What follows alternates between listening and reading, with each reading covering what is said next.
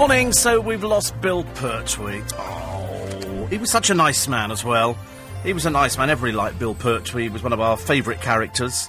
Luckily, there's still a few people left from Dad's army. Pamela Cundell being one of them, the lovely Pamela Cundell, who was just so raucous in her role. I loved Pamela Cundell, but she's very much still with us. Anyway, nice to have your company. Well, that was it. That was your bank holiday. And in fact, the reason I say that was it, that was your bank holiday, is because the weather's gone on the turn. So we had 3 days of beautiful sunshine, 3 days of getting out there and burning yourself to pieces, which I've managed to do quite successfully. And now you've got rain. In fact, it's raining now. It's going to rain all this week. Isn't that the kind of thing that you don't want to hear on a Tuesday? Although, to be honest with you, if you're going back to work, there's nothing worse than standing on a crowded train with a lot of people who are sweating. It's not an attractive prospect, is it? You stand there, there's no room to move, you can't swing a marble in front of your face, and, you know, there's people with their blooming bicycles. Oh, God, honestly. Even though it says on some trains, no bicycles, this is a commuter train. This is a commuter train for commuters, because they don't pay to put their bikes on. They just shove the bloody things on.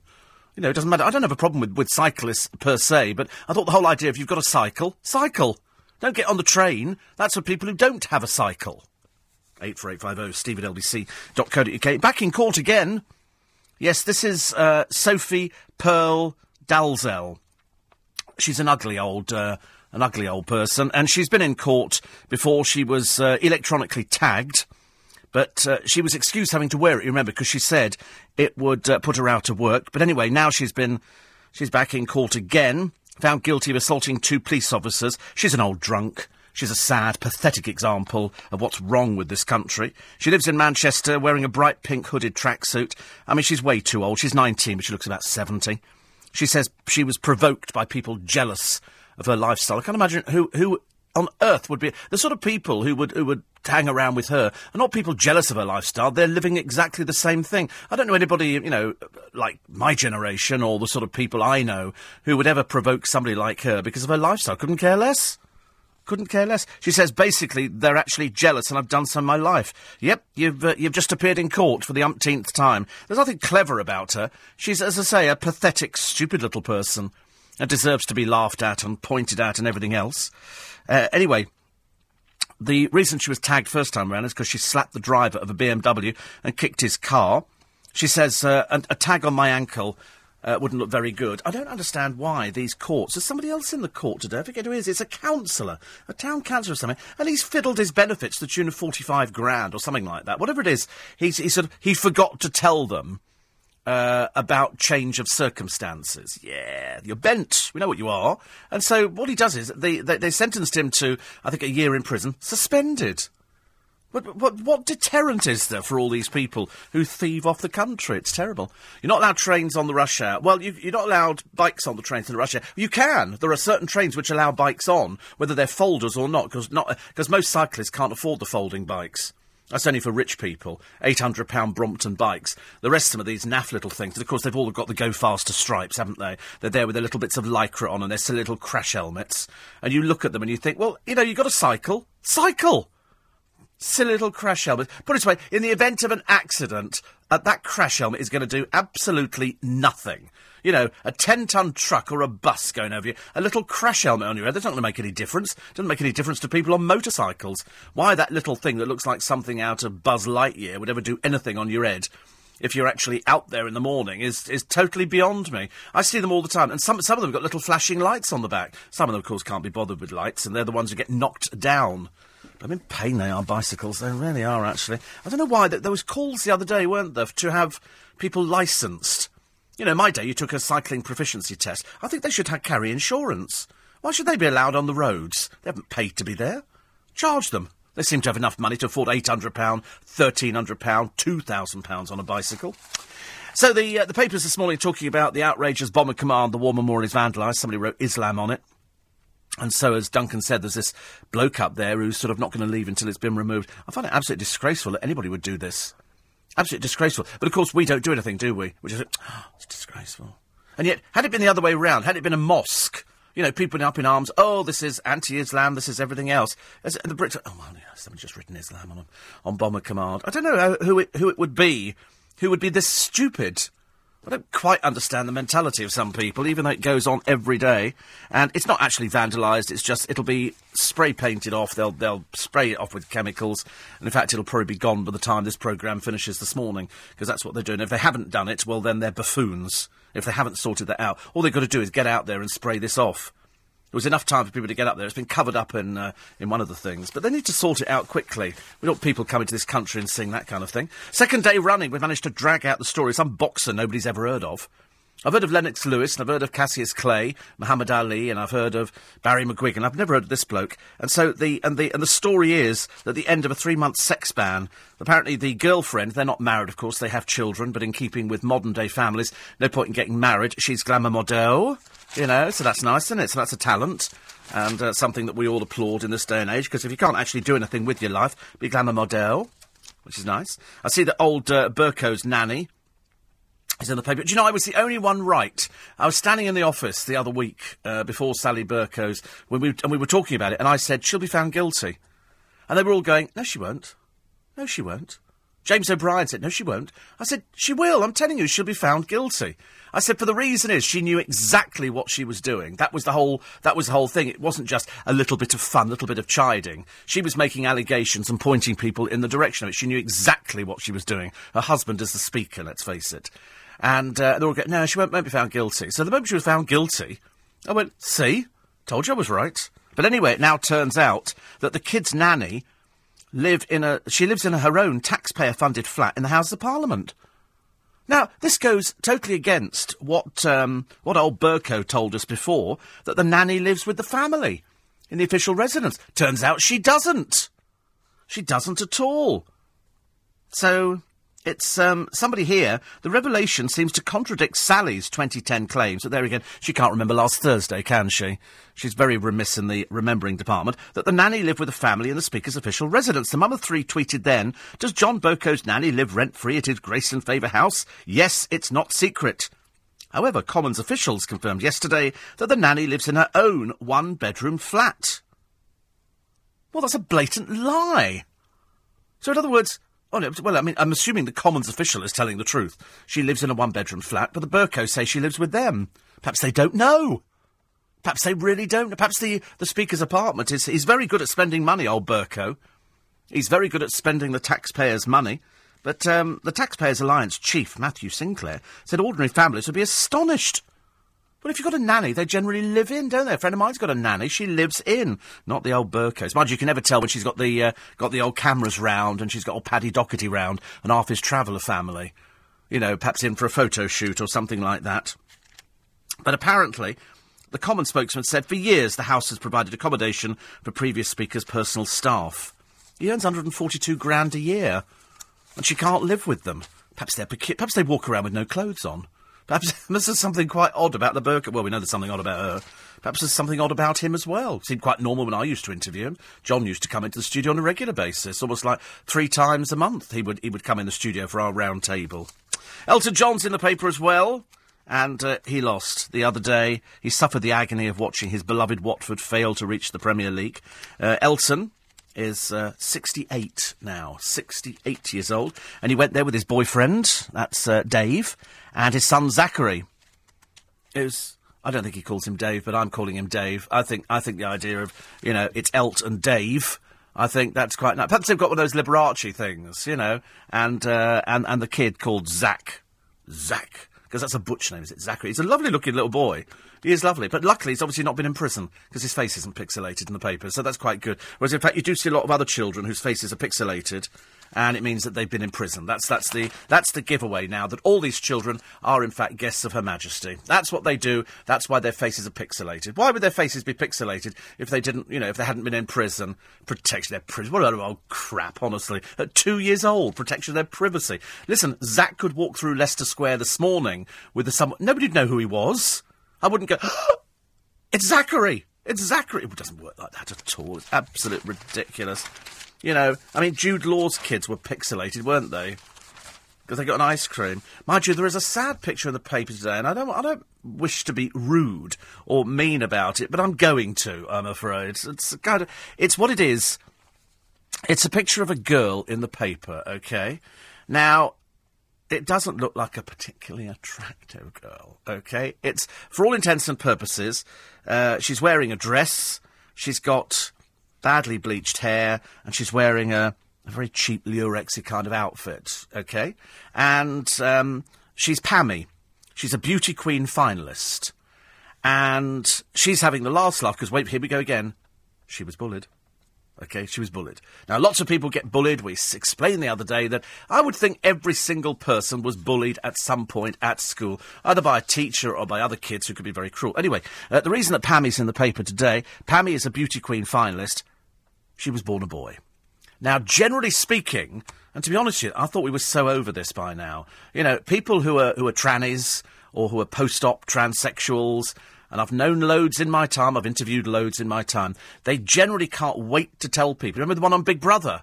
Couldn't wait to tell people that she was born a woman, but now she's a man. And I thought, yeah, well, you look like a woman who's now dressing as a man. This particular one is a beauty queen finalist. She's not pretty enough to be a beauty queen finalist. There is a look, and this look is not pale and washed out. Having lots and lots of hair doesn't necessarily make you a beauty queen finalist. You know, it's a bit naff and dated in this country. She didn't win, quite clearly, but now she's sold her story on, you know, I was born a boy and now I'm beating the bullies. I shouldn't imagine the bullies give a forex. Most bullies only bully while you're at school. The moment you've left school, they don't care. So I don't see it as being the last laugh. I see it as just, you know, you just get on with yourself. We're in the year 2013. People know what trannies are now. We've got one in Twickenham.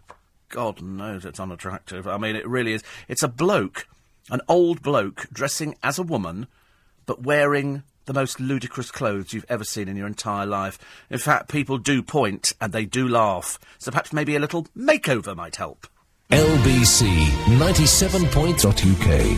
Help for Heroes and LBC 97.3. Proud to support our troops. And coming up today with Nick Ferrari after the news at 7 as anger increases that David Cameron has taken his family on holiday in Ibiza while London's still reeling from the shocking events in Woolwich. Nick will be asking, is it reasonable that Mr Cameron should be allowed to take a vacation? Plus a special announcement from Nick on the 97.3 charity appeal, which is Help for Heroes, as you know. If you go to the LBC website, you can find all the details and all the fantastic auction prizes. I mean, really, my goodness, mine pales into insignificance when I look at some of the holidays that are on offer, and there's a watch, and the fact that you can go up in a helicopter with James Max. I mean, that in itself is worth the price of admission. And there's all sorts of other things on there. There's, you know, some things which don't cost very much money. The thing that doesn't cost very much money but can make a difference is, of course, the donating £5. Only £5. It's not a lot, is it? It's not even a packet of cigarettes in this day and age. But if you text the letters HERO, HERO, and send it to 70766, that donates £5 to help make a difference. The text costs £5 plus a standard network rate. Terms and conditions are on lbc.co.uk. That's all you have to do. HERO, and then send it to 70766, and that donates £5, which is, as I say, not even the price of a bottle of vodka, not even the price of, gosh, I mean, there's nothing you can get for a £5 now, is there really? Just about gets you 2 journeys on a bus, if you're very, very lucky. 84850 steve@lbc.co.uk. I was going to give you the weather. There's no point in depressing you this morning. I really don't want to depress you, because you've only got to look out the window to realise it's raining, and it's going to rain all this week. In fact, no, I will tell you now. I'm sorry because it's Bank Holiday Monday. It might get you out of bed a little bit quicker. Outbreaks of rain across London. Some showers will be heavy. Much cooler day. 11 degrees at the moment. It'll rise to 13. And tonight, cloudy. Outbreaks of rain, especially in the north and west. Tomorrow, mostly cloudy with outbreaks of rain across London. Locally heavy at first. Thursday, rain, possibly showery, lingering for much of the day. And Friday and Saturday should be okay. Drier, brighter conditions moving in. So, good for Friday, Saturday, but the rest of the week, absolute rubbish, I'm afraid. Terrible, isn't it? 84850.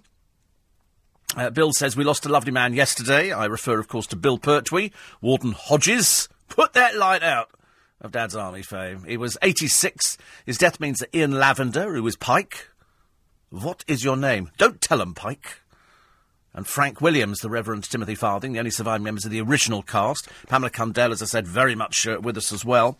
And at 86, you know, famous for his catchphrase, put that light out, Bill Pertwee was one of the nice people in the business. He really was. We keep saying it quite a lot recently, but he really was a nice person. He was always very useful. He'd only been at a convention a short while ago with Pamela Cundell. They'd gone off to do one of these signings, which, because this goes back to 1977. He was actually in it from the start in 68 to its 80th and final episode in 77. He also featured in the Dad's Army film. He leaves just 2 surviving members, as we said, Frank Williams, who's 81, and Ian Lavender, who was Private Pike, who was sort of he was the simpleton. He was the simpleton. Mr. Williams said last night Bill was the exact opposite of Hodges. He was a great person to be with, and he had a great sense of humour. Born into a very large theatrical family, I remember, because former Doctor Who John Pertwee was a cousin. Bill first appeared on radio in shows like Beyond Our Ken, Round the Horn. He starred in 3 Carry-On films, and also the telesitcom You Rang My Lord. He even featured on the England 2010 Football World Cup song. He got the MB in 2007. He was a regular on LBC in the early days. He'd always be relied on. If he was in the area, he'd pop in for a chat, and if not, you could always get him at the end of the telephone, as he was sort of proudly telling us about all the people that he'd ever worked with. He leaves a son, actually, Jonathan, who said last night he was very loved by everybody that knew him and always happy to help people out. He was one of those sort of people. He was just one of those sort of people. He was nice. He was a nice person. He came from a different generation. Always immaculate. Always immaculate. I never saw him in anything but a really smart suit. Even in advanced years, people still look smart nowadays. Make some of these badly dressed people that you see in the papers, you think to yourself, God, you've got a lot to learn, haven't you? A lot to learn. So we send commiserations to the family, but he's gone to a better place, as they say. 86, Bill Pertwee. You enjoy your rest, matey. You've blooming well earned it. Here's Kim Smith in the paper today. Kim Smith is a former councillor, crowned Citizen of the Year. This is the one who conned the taxpayers out of 46 grand. He made a tremendous contribution to Loo in Cornwall, but he made bogus claims for incapacity benefit, income support and council tax relief, while on a pension from his ex-employer, the Department of Works and Pensions. He admitted dishonestly failing to notify a change of circumstances and got a 45-week suspended jail term at Plymouth Crown Court. Why didn't we jail him? He's thieved 46,000 quid from people who need it. God knows there's enough people who need the money out there, and there's loads of people like him. Loads of people like Kim Smith, 56. He knew exactly what he was doing. There's a terrible story in the paper today about some lovely churchgoers, and they've all of a sudden started getting tickets outside their church. Many are disabled, they've got stickers, and they've started getting tickets because the council have changed the operating of the red lines that they put out. And the headline in one of the papers, oh, for heaven's sake. These disabled pensioners parked outside their church. They prayed on Sunday, but the traffic wardens came in. And it's, they've got a picture of pensioners. What are you doing? They're going, well, we're ticketing you. Because they're not the brightest pennies in the box traffic. Well, they just do what they're told to do. They don't have any, they couldn't care less, really. They're not remotely interested. And they do point out they've got blue badges. They can park anywhere they blooming well like.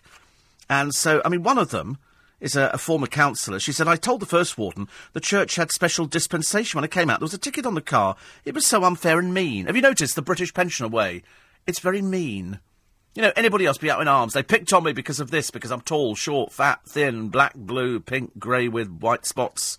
But all this lady says is, it's very mean. Very mean. That's the British way of doing it, isn't it? It's very mean. I'd have broken his legs. I'd have ran over him.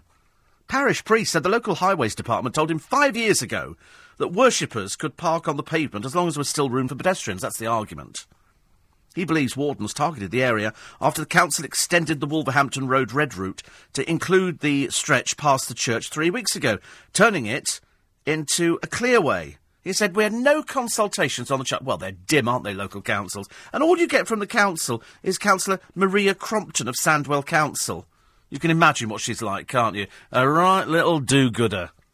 She says here regulations do state that where red lines have been painted on the road, the traffic regulations include the footpath. There is an appeals process which allows drivers to state their case, and each one will be considered on its own merit. Hopefully this will resolve the problem. I hope somebody drives through your front sitting room, lady. I can't believe what a mean-spirited woman you are. What a horrible person. These people are going to church.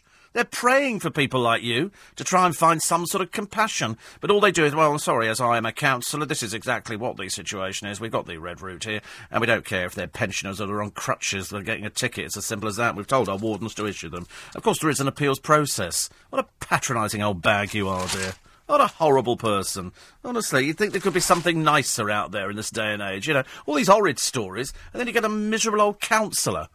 You know, why can't we have a nice councillor and make it sort of a bit more interesting for us? But no, we don't have nice councillors anymore. I'm sure there must be some. I'm sure there must be some somewhere. It's just that she's not one of them. You know, there is an appeals, but these are people are pensioners, dear. They don't want to sit down and start writing letters and appeals and everything else. All they've done has been ticketing outside the church. They want to go to church.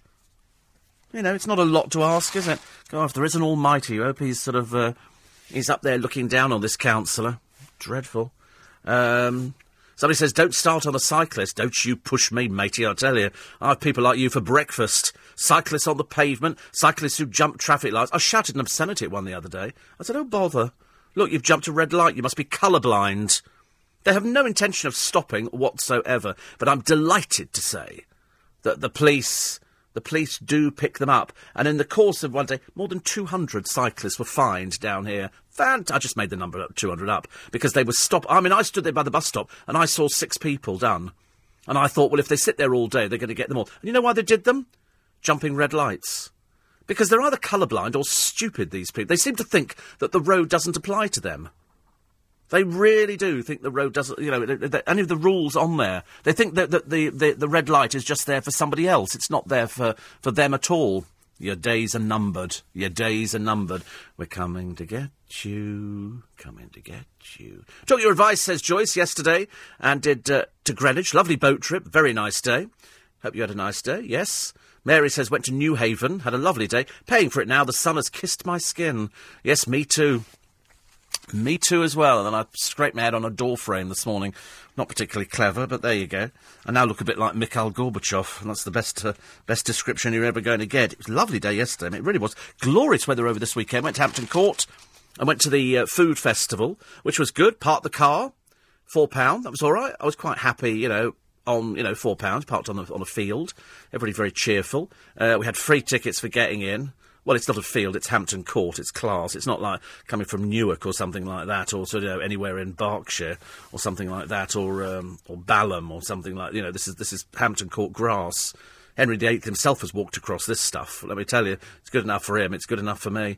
And so we took the car over there, we went in, and it was lovely, it was really good, but by God, it was hot.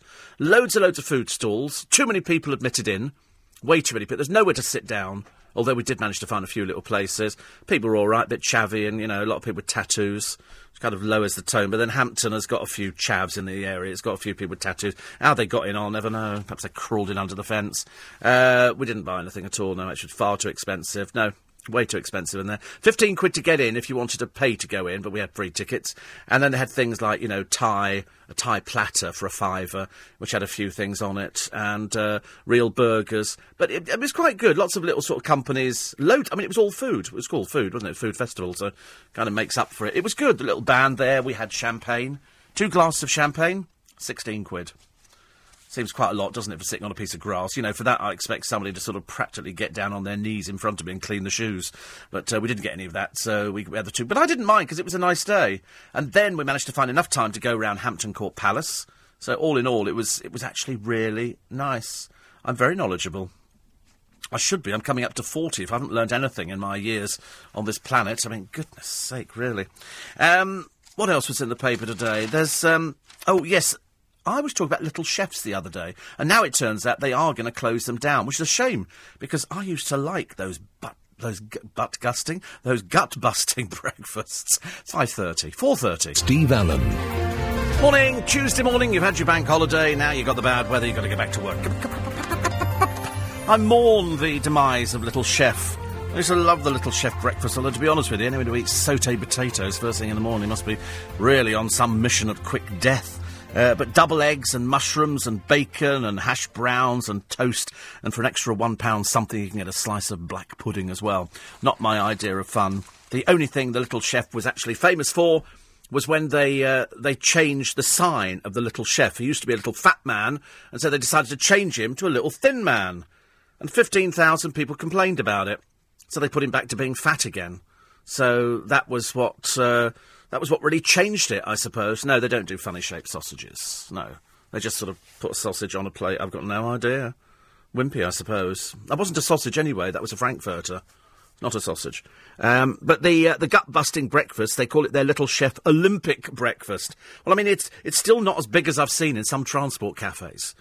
Well, it's about £7, but it's the size of it. It doesn't look that big. A piece of black pudding, 2 bits of toast, 2 hash browns, a piece of... There's not even any bacon on this plate. Oh, there might be hidden under the bread. Half a tomato, always a naff added thing as far as I'm concerned. Some sauté potatoes, some beans... Looking a bit sad, and a piece of black pudding. Over that, it's about £9. You know, but to be honest, you can go into a transport cafe, and for a £5 you get something more. So, the demise of Little Chef, they had resurgences. Every so often, people went there. It was never sort of the best place to go, but I liked it. If you were on a motorway and you were travelling down... I mean, I remember calling into the Heston service station years ago, and, you know, being late at night, thinking we'll have a breakfast, and the woman was sort of, you know, half asleep there at night, lifting up the lids of all the things. You look at it, you think, God, it even looks unappetising. But the one thing that they did do was they sort of came up with the idea to celebrate the Queen's Jubilee in 1977. Shows how easily pleased we were. They came up with Jubilee pancakes, which were pancakes stuffed with stewed cherries and served with a scoop of vanilla ice cream. And we thought that was really good. Apparently, to this day, it remains one of the firm's best-selling menu items. We thought that was really good. Knickerbocker Glories, you remember? All these E numbers all over the place. My godfathers. And so now it's going to be turned into yet another McDonald's or yet another Kentucky Fried Chicken. And I suppose, really, because you've got garages and they've got Marks and Spencer's outlets, you know what the food is, don't you? So you'd rather go and buy a sandwich. Well, there was one bloke said, he said, I don't want to take the kids into McDonald's. He said, at least here they've got to eat with a knife and fork, and that makes the difference. You know, because they think they're eating out. They think it's all posh if they've got a knife and fork. They don't have to use your fingers. But we mourn these sort of places.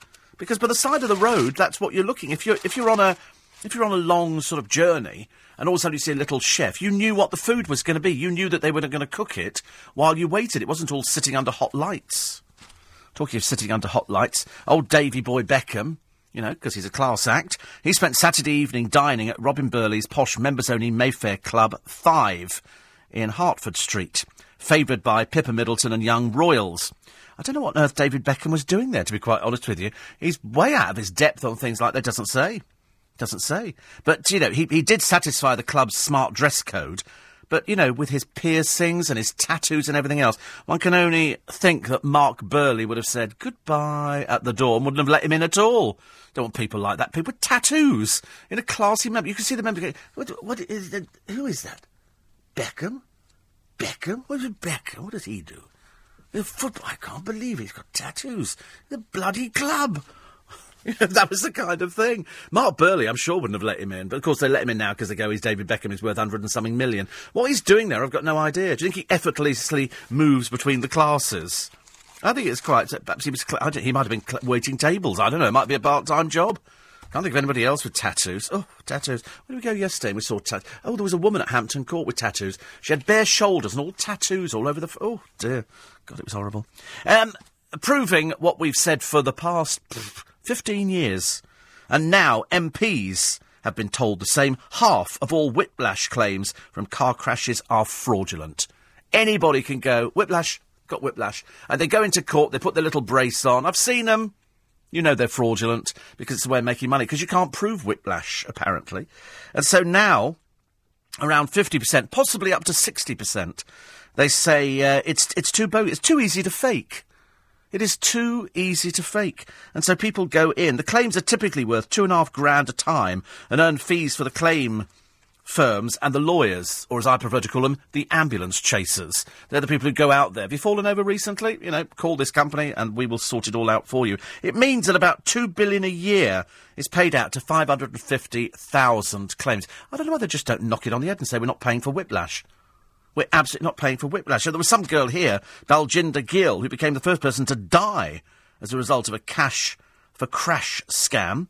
She was stranded in the fast lane of the A40 in Buckinghamshire after a crash staged by 3 men. What they generally do is they take 2 cars out onto the motorway and they then have a car in front which brakes so the car behind you crashes into them. You've got to be very aware of this. There's lots of people out there. What these people planned to do was target a van in front of a car, which they knew had valid insurance. They would then make a bogus claim for £20,000 for personal injury. The van driver stopped safely, but her Ford Fiesta rammed into it. She got out of the car, left it with hazard lights flashing, reaching into the car for her belongings when she was hit by another vehicle and killed. And these people here, I can't pronounce their names, actually. Bliowski, Sharon and Jaracek Kowalik were all jailed for 10 years for causing death by dangerous driving. I mean, it goes on all the time. They showed how to do it on the television. They were showing exactly what these gangs do. And they're all bent.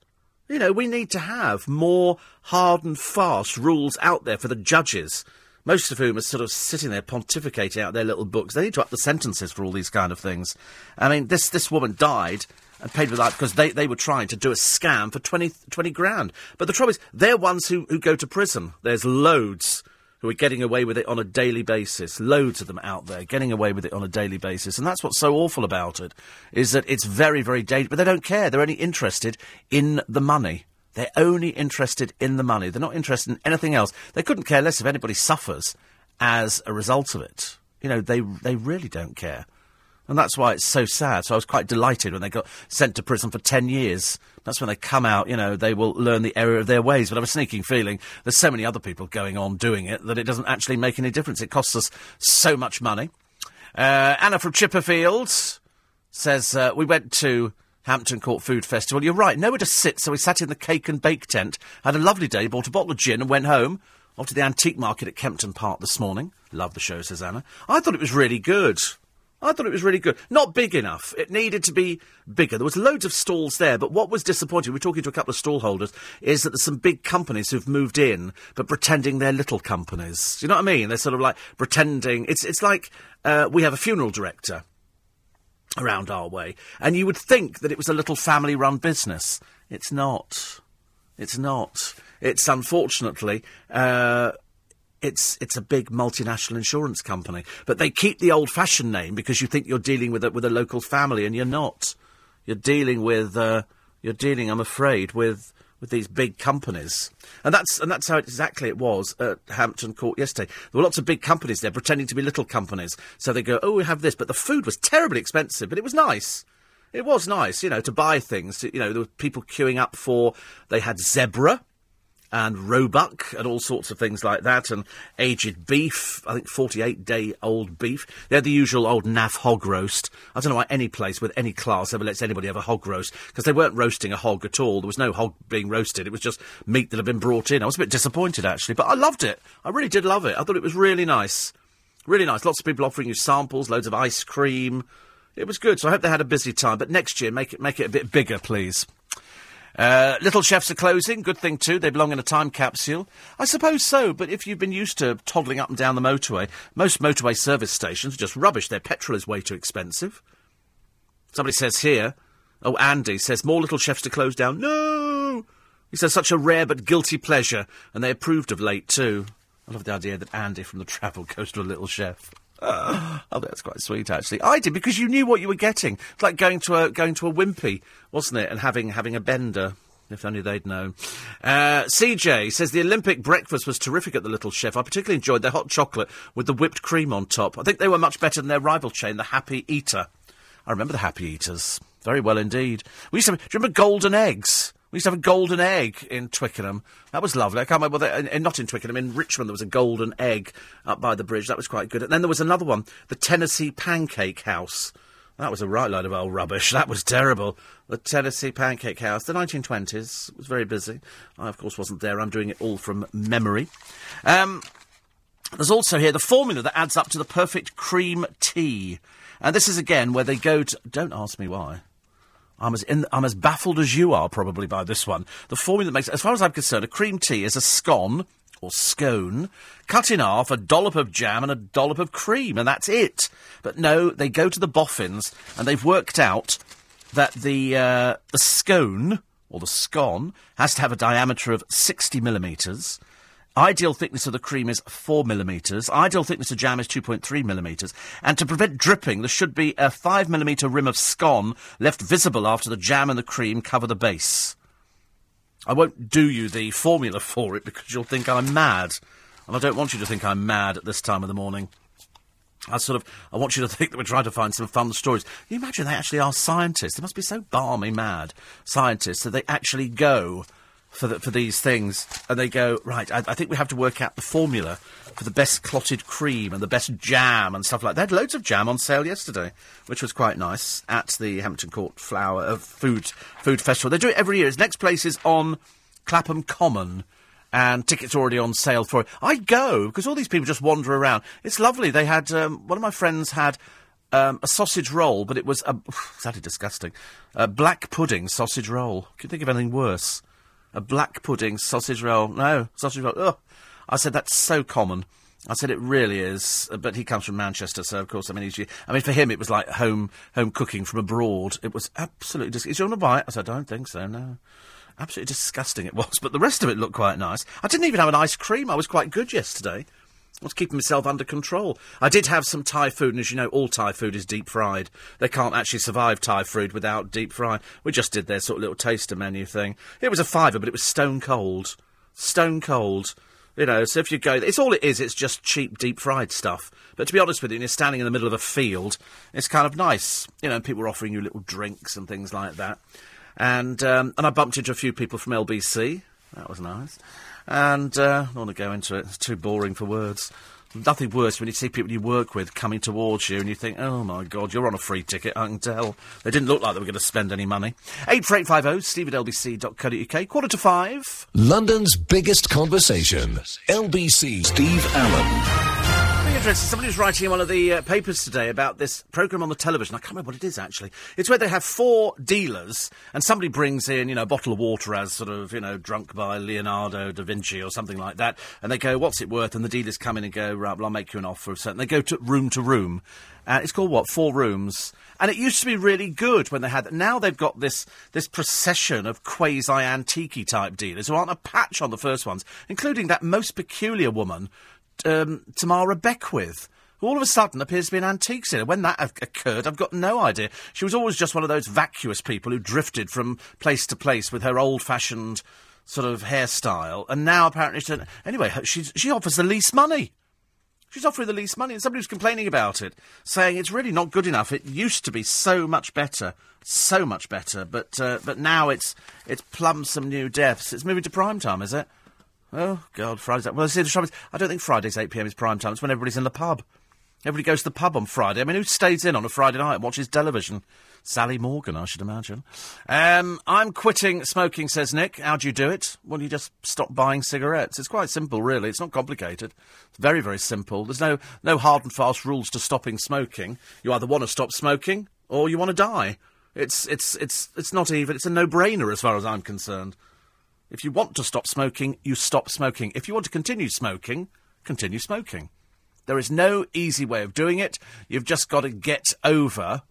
You just get over it. I don't know why people can't stop smoking. It's like stopping biting your nails, I suppose. People say, I can't stop biting my nails, or I can't stop drinking. You can do anything you want. You can absolutely do anything you want. Stopping smoking is probably the most difficult thing because it is so addictive. Cigarette smoke can be detected in the brain quicker than heroin. It's that addictive. That's why, if you're a non-smoker now, but you were a smoker, you have 1 cigarette to date, you'll be back on them. Within an hour, I guarantee. Less than an hour. It's so addictive. I wouldn't even dream of having a cigarette now. Wouldn't even think about it. Why would you want to undo all the good work? Somebody says, how could you eat ice cream? Are you insulin dependent like me? Loads of diabetics eat ice cream. You don't have to stop eating ice cream because you're on insulin. That's a ridiculous thing to say. Loads of people eat ice cream. You're not going to stuff your face with it. I eat ice cream. I also eat roast potatoes. I have everything. The only thing I don't have is Indian food. I don't have Indian food because of the ghee and because of all the sauce. Anything that's got heavy sauces on, I tend to avoid. So I have stuff without sauces. But you can eat ice cream. Blimey. I'm insulin dependent, but I do eat ice cream.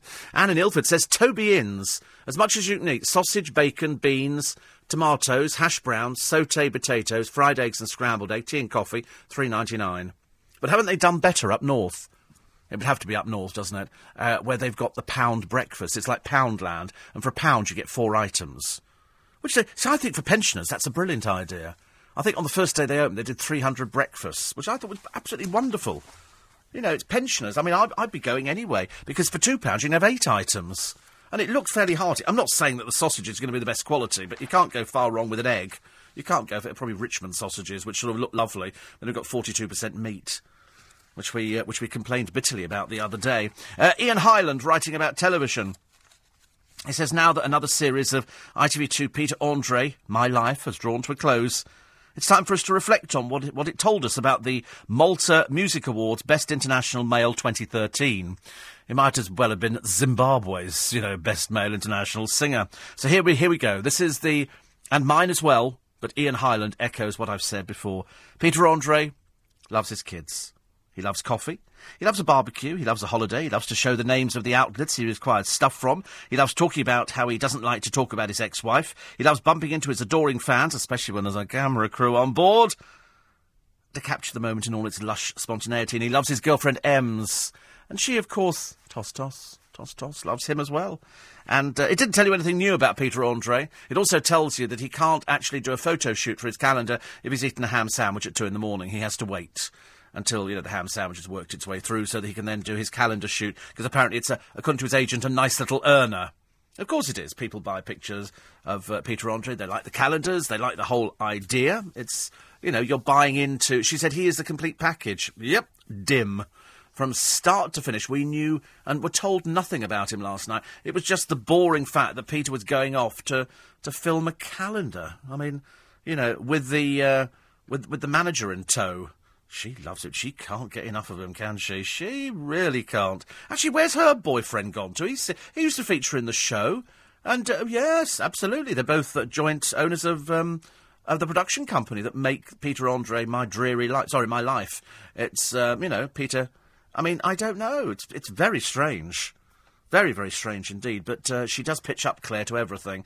And you think, oh, for God's sake, leave him alone, dear. You begin to look like a desperate old woman, looking like somebody the only way is Essex. Not so good. I'm listening in America. And pardon me for being American. Oh, I'm sorry, we can't help you in that department. What is black pudding? OK, Holly, here we go. It's pudding that is black. OK, there you go. How cool is that? It's blood. OK, it's blood. That's what it is. It's dried blood, which apparently we eat in this country. Not me, thank you very much indeed. I'm still... I mean, in fact, I could go vegetarian over things like that. It's disgusting. It really is the most horrendous thing. Next to chorizo... I don't think there's anything as bad in the entire... Well, popcorn. There was somebody offering free popcorn yesterday. As if you're going to wander around a food festival and go for popcorn. It's a food festival. It's for people who understand about food, not popcorn. It was absolute rubbish. I mean, what a thing. Popcorn. Would you like some popcorn? We see it being delivered here for all the cinemas. They don't make it. It comes in huge plastic sacks. Huge plastic. And all they do is pour it into the machine and then pretend they've made it. And they charge would you like some popcorn? I don't think so, no. Oh, right. Would you like a giant hot dog? No, I've come to watch a film. Oh, right. Popcorn's on special. Well, it would need to be. Hell of a mistake. Not sure I followed, says Ian Hyland. Alan Carr's line of questioning to Helen Flanagan on Chatty Man. At one point, Alan asked her, would you ever take all your clothes off for the camera? And Ian Hyland says, would she ever keep a few of her clothes on, more like? She spends her whole life. I mean, did you notice, though, how... Not ditzy, just nothing there. There is an empty space between the ears. There is this huge void. Hello, hello, hello, hello, hello. Helen. There used to be that thing on the television, didn't there? Was it a meerkat? Steve. Alan. Somebody put it all together, and all of a sudden I became famous with meerkats, which I liked. Other stories in the papers for today. Oh, loads of tributes to Bill Pertwee. I like that. I think it's nice. And they've told you... They've all gone now. They've all gone. John Laurie, who played Frasier. Captain Mannering. Arthur Lowe, he's gone. Arnold Ridley. He wrote a very famous play called The Ghost Train, and that was Private Godfrey. John Le Mesurier, Sergeant Wilson. Clive Dunn was Corporal Jones. He died the other year. He was about 93 or something like that. Absolutely wonderful. He had a hit single. And now we're back on the television with... What are they tempting us with today? Oh, that's right. They're tempting us with Michaela Strachan. She must be 90. I mean, she can't be on... I mean, unfortunately, she's so airbrushed in all the pictures. She's on the television together with Chris Packham, who's become a little bit of an irritant. And some other bloke called Martin, who I've got no idea who he is. He's obviously another one of these people who sort of pitches up for these nature programmes. But nothing is as good as Country File. Country File seems to hit the right thing. I mean, Michaela Strachan seems to have spent her entire life doing animal programmes. I don't think she does anything else, but she's very airbrushed in the paper today. Very, very airbrushed. But I love the story, if only because it turns things around. And it's a sports star, Adam Goodies. And he points out a girl who is sitting watching him playing, and she calls him an ape. So he points her out in front of a crowd. He's Aboriginal.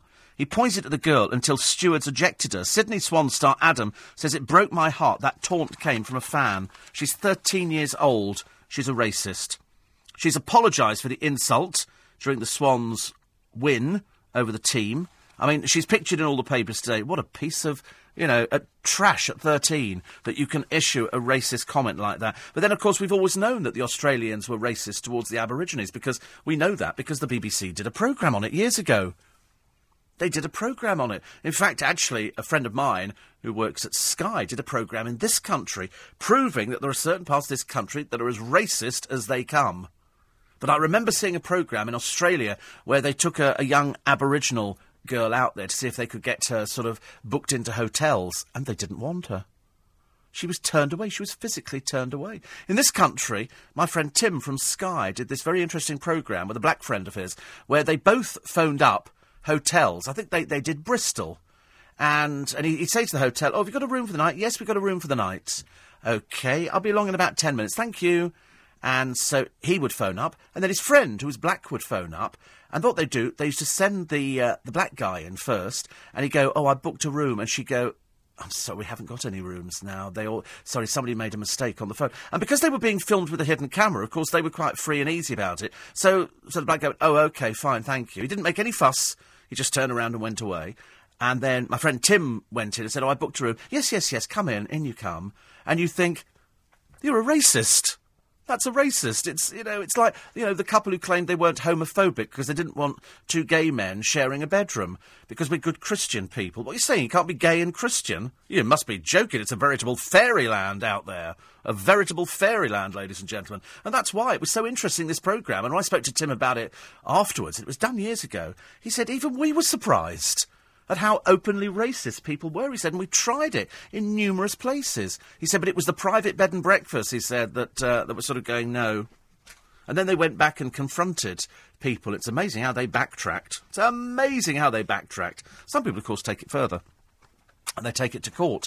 And then, sadly, on many occasions, they lose. But I think this sports star pointing out this girl, at 13, and he halted the game. He said, "Listen, stop it now. Either she's out or we're all walking off the pitch." And so they threw her out. And she later apologised. But, I mean, quite clearly, she harbours those views at the age of 13, which is terrible, really. Absolutely terrible. 84850 steve@lbc.co.uk. steve@lbc.co.uk. A lot of people asking about black pudding, saying, is it really going to be blood? Yes, sadly it is. Black pudding is just blood. It's blood and something else, isn't it? Whatever it is, it's just not very pleasant. Jay says, would have gone to the Hampton Court Food Festival, but you didn't mention it beforehand. Of course I did. In fact, we did it all day Friday and Thursday. In fact, we talked about it non-stop on LBC. Well, you'd have to miss it, won't you, then? That's your problem, isn't it? You're not intelligent enough to find out what's going on in the area. I can't help things like that. We can't come around and wet nurse you, for goodness sake. You have to make a decision by yourself. I mean, can you open up a paper? Can you read? Find out what things are going on? I did love the story. Remember the granny who we featured on the programme who was making the cheese, and the police went, "You can't do it." But they did go ahead with it, didn't they? And people turned up and they raised money for charity, which was quite good. And there was an American one. Really? Oh, right. The American won the race. What, with the cheese? Well, that's outrageous. How can we let an American enter it? I think that's absolutely scandalous. Is he on a tourist visa or something? Well, how did that happen? Oh, he came in specifically for it. They're so missing, aren't they, out in America and things like that. I could eat a little Chef Big breakfast now. I could quite eat an Olympian breakfast. Go to Mount Olympus and be with the gods. Anyway, I'm looking a little bit like Mikhail Gorbachev this morning on the programme because I, unfortunately scraped my head on a door. I know, as I was coming here. It's horrible, really. But it's quite attractive. It's a feature. It's a feature point. Makes it look as I've been in a bad fight, which, of course, I haven't. So we'll take a short break for the news at 5, which is next on LBC. On FM. That's why. So depending on how you have your scones, either the cream on top or the jam on top determines on where you're eating it. I always love it when round here, they do, you can get a Devon cream tea. But the people serving it have never even been to Devon. It's like, fish and chips, they say, the great British invention. I'm not totally convinced it was, actually. I thought it was done by somebody else. But I quite like the idea anyway. All these people on police bail, 57,000 of them. I mean, some of them, 3.5 years. 3.5 years on police bail. Well, what they're trying to do now is they're trying to call for a 28-day statutory maximum period for police bail, because otherwise it just goes on forever and a day, doesn't it? Ever and a day.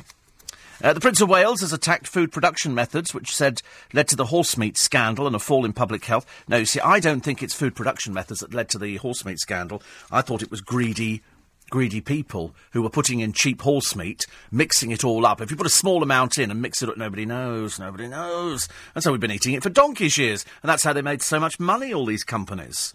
That's the only reason they made money, is because they were putting horse meat in there. And the big supermarkets said, well, we didn't know. Well, why weren't you checking? Isn't it your duty? If you're making huge profits out of us, isn't it your duty to check what goes in? I won't eat sausage rolls now. Especially not at the cheaper end of the market. And for that I include all the outlets at Waterloo Station and every other station in London, because I don't know. There's nowhere on their thing that says what the ingredients are of their sausage rolls. It's just a sausage roll made in the West Country or wherever. I have a sneaking feeling it might not be. But all of that to one side, it doesn't say what the ingredients are. And if you say to them, what's the meat content? They wouldn't have the faintest idea. And that's why I wouldn't touch them. I told you I had a sausage in one of these places. It was a curly Cumberland sausage in a roll. Well, this thing tasted like sawdust. I don't think there was any meat in it at all. It was just a piece of skin with some sawdust in the middle. And, I mean, it was disgusting. It really was disgusting. But nobody ever complains. We go, oh, it's crap food. It's at the station. You expect it to be bad, don't you? That's why people go to McDonald's. Or Burger King to a certain extent, but I'm not a big fan of Burger King. Or failing that, now you go to Marks and Spencer's. But yesterday, being bank holiday, of course, nothing's open. Absolutely nothing's open. They all open later because it gets a bank holiday, and yet there's loads of people work on a bank holiday. It's just a normal day for us as far as we're concerned. Other stories in the papers today, they've got all the people doing the annual cheese rolling competition, and it was an American called Kenny Rackers. Kenny came all the way from Colorado Springs, having seen previous events on television. I mean, we used to love as kids running downhill. So you fell over. Well, that was an occupational hazard. And then people go, oh, you can't have that because you might fall over and damage. Oh, shut up. Goodness sake, honestly. People are so mamby-pamby nowadays. I don't understand why. They just live. Somebody falls over, you fall over. Nobody cares anymore, do they? They were doing a piece in one of the papers on fashion at Cannes, because it's always a good page fill. In fact, you can actually fill about 2 or 3 pages up when you actually get to Cannes. And they were looking at all the people and who looked great, and loads of people there who are involved in the film industry, and then Cheryl Cole, who's got nothing at all to do with the film industry at all. She's never made a decent film in her life, poor soul. She struggles through singing. But they had her there because she was promoting the company that pay her a lot of money, their products. And who else was there? Dita Von Teese. Dita Von Teese. I mean, what's she got to do with Cannes? She's one of these. She claims to be a burlesque star. Dreadful. Oh, yes, there was a film which was Cheryl Cole was in, and she was playing herself. She was playing a host. She was a judge on a dancing kind of thing. She was terrible on that. I saw that clip. Talk about wooden. She made Robin of Sherwood look animated. The forest, that is, as opposed to the person. Actually, I did watch Robin of Sherwood the other day. It was a very dated film, but it was lovely. It was really good. I quite enjoyed it. It was good stuff. Lots of people going to be talking about Woolwich later on today. Nick Ferrari will be talking and asking whether or not the Prime Minister should go on holiday. I mean, the answer is, of course, he should go on holiday. You cannot exactly expect somebody to sit here for the whole time, just because something's happened. There's nothing that he can do, nothing he can't solve from abroad. And Nick knows that, because let's face it, he knows people who edit newspapers from abroad, send their columns in. Tom Bauer, the investigative journalist and biographer of Gordon Brown and Simon Cowell's unofficial biographer, there's a mouthful, will be in the studio looking at the papiers for today. And it is, a lot of stories. I mean, the front of the Times, they've got the new queens of comedy. This is Honey Boo Boo. I haven't seen the programme, to be honest with you. I mean, I really can't be bothered with fat families like this in America and their kids, and they're just dreadful, absolutely dreadful. Courts to be privatised in a radical justice shake-up. I'm more interested in that one. Looking forward to my second call for jury service. And who is this? Kate and Pippa's adored Uncle G, Gary Goldsmith.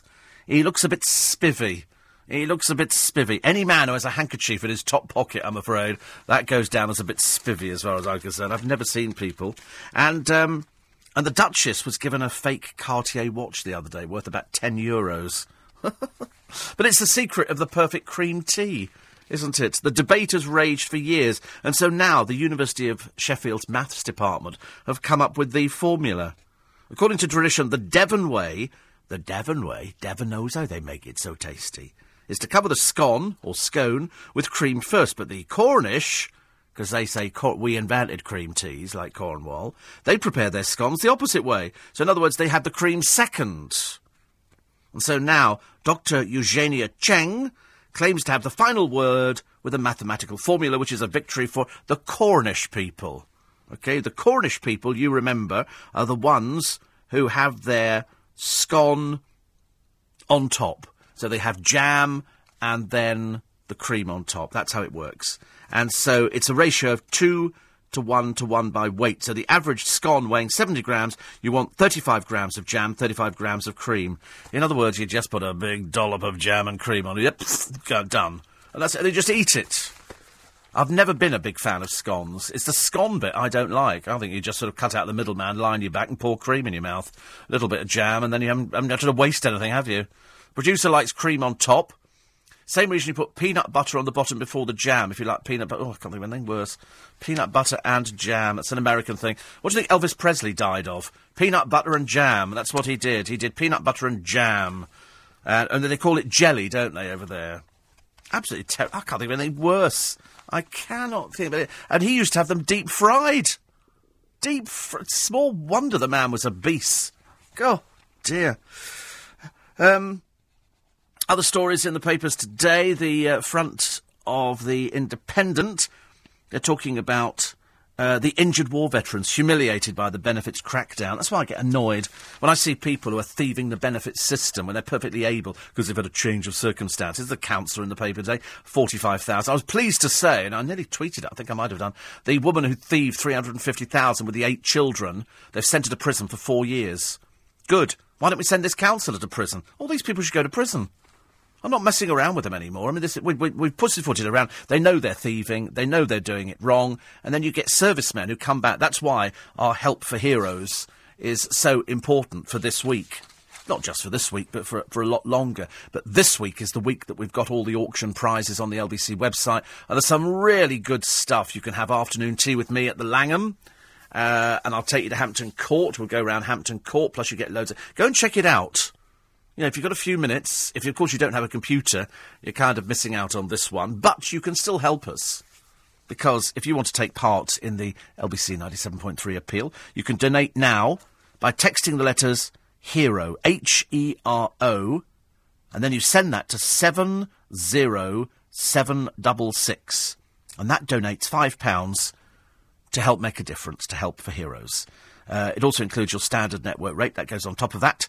So for terms and conditions, go to lbc.co.uk. So HERO, HERO, and send it to 70766. That will donate £5 plus your standard network rate.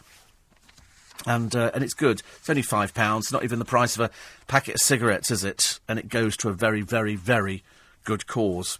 There's a prison guard on the front page of the Mirror today who was kidnapped and beaten up by a Muslim terror thug serving life for a sickening plot to behead a a British soldier, Parviz Khan, a rather ugly person.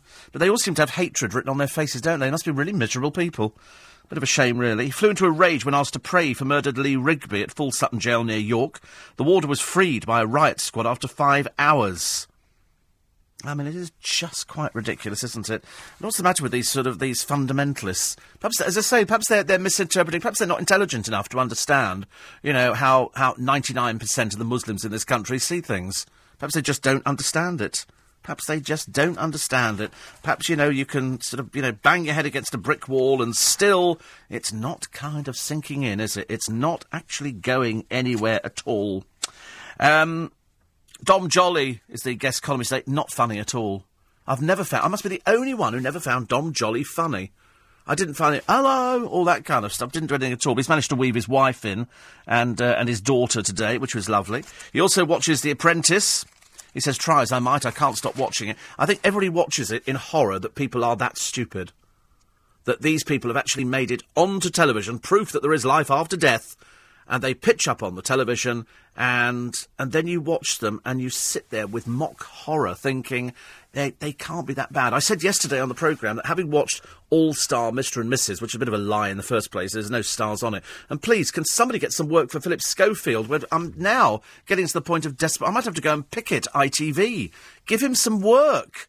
We hardly ever see Philip Schofield on the television. But anyway, up pitches Joey Essex, a complete idiot of the first order. I mean, if he is a result of a school in Essex, that school should be closed down. He didn't know how many sides a square had.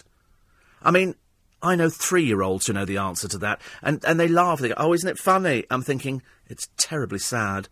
It's terribly sad that somebody can be that stupid.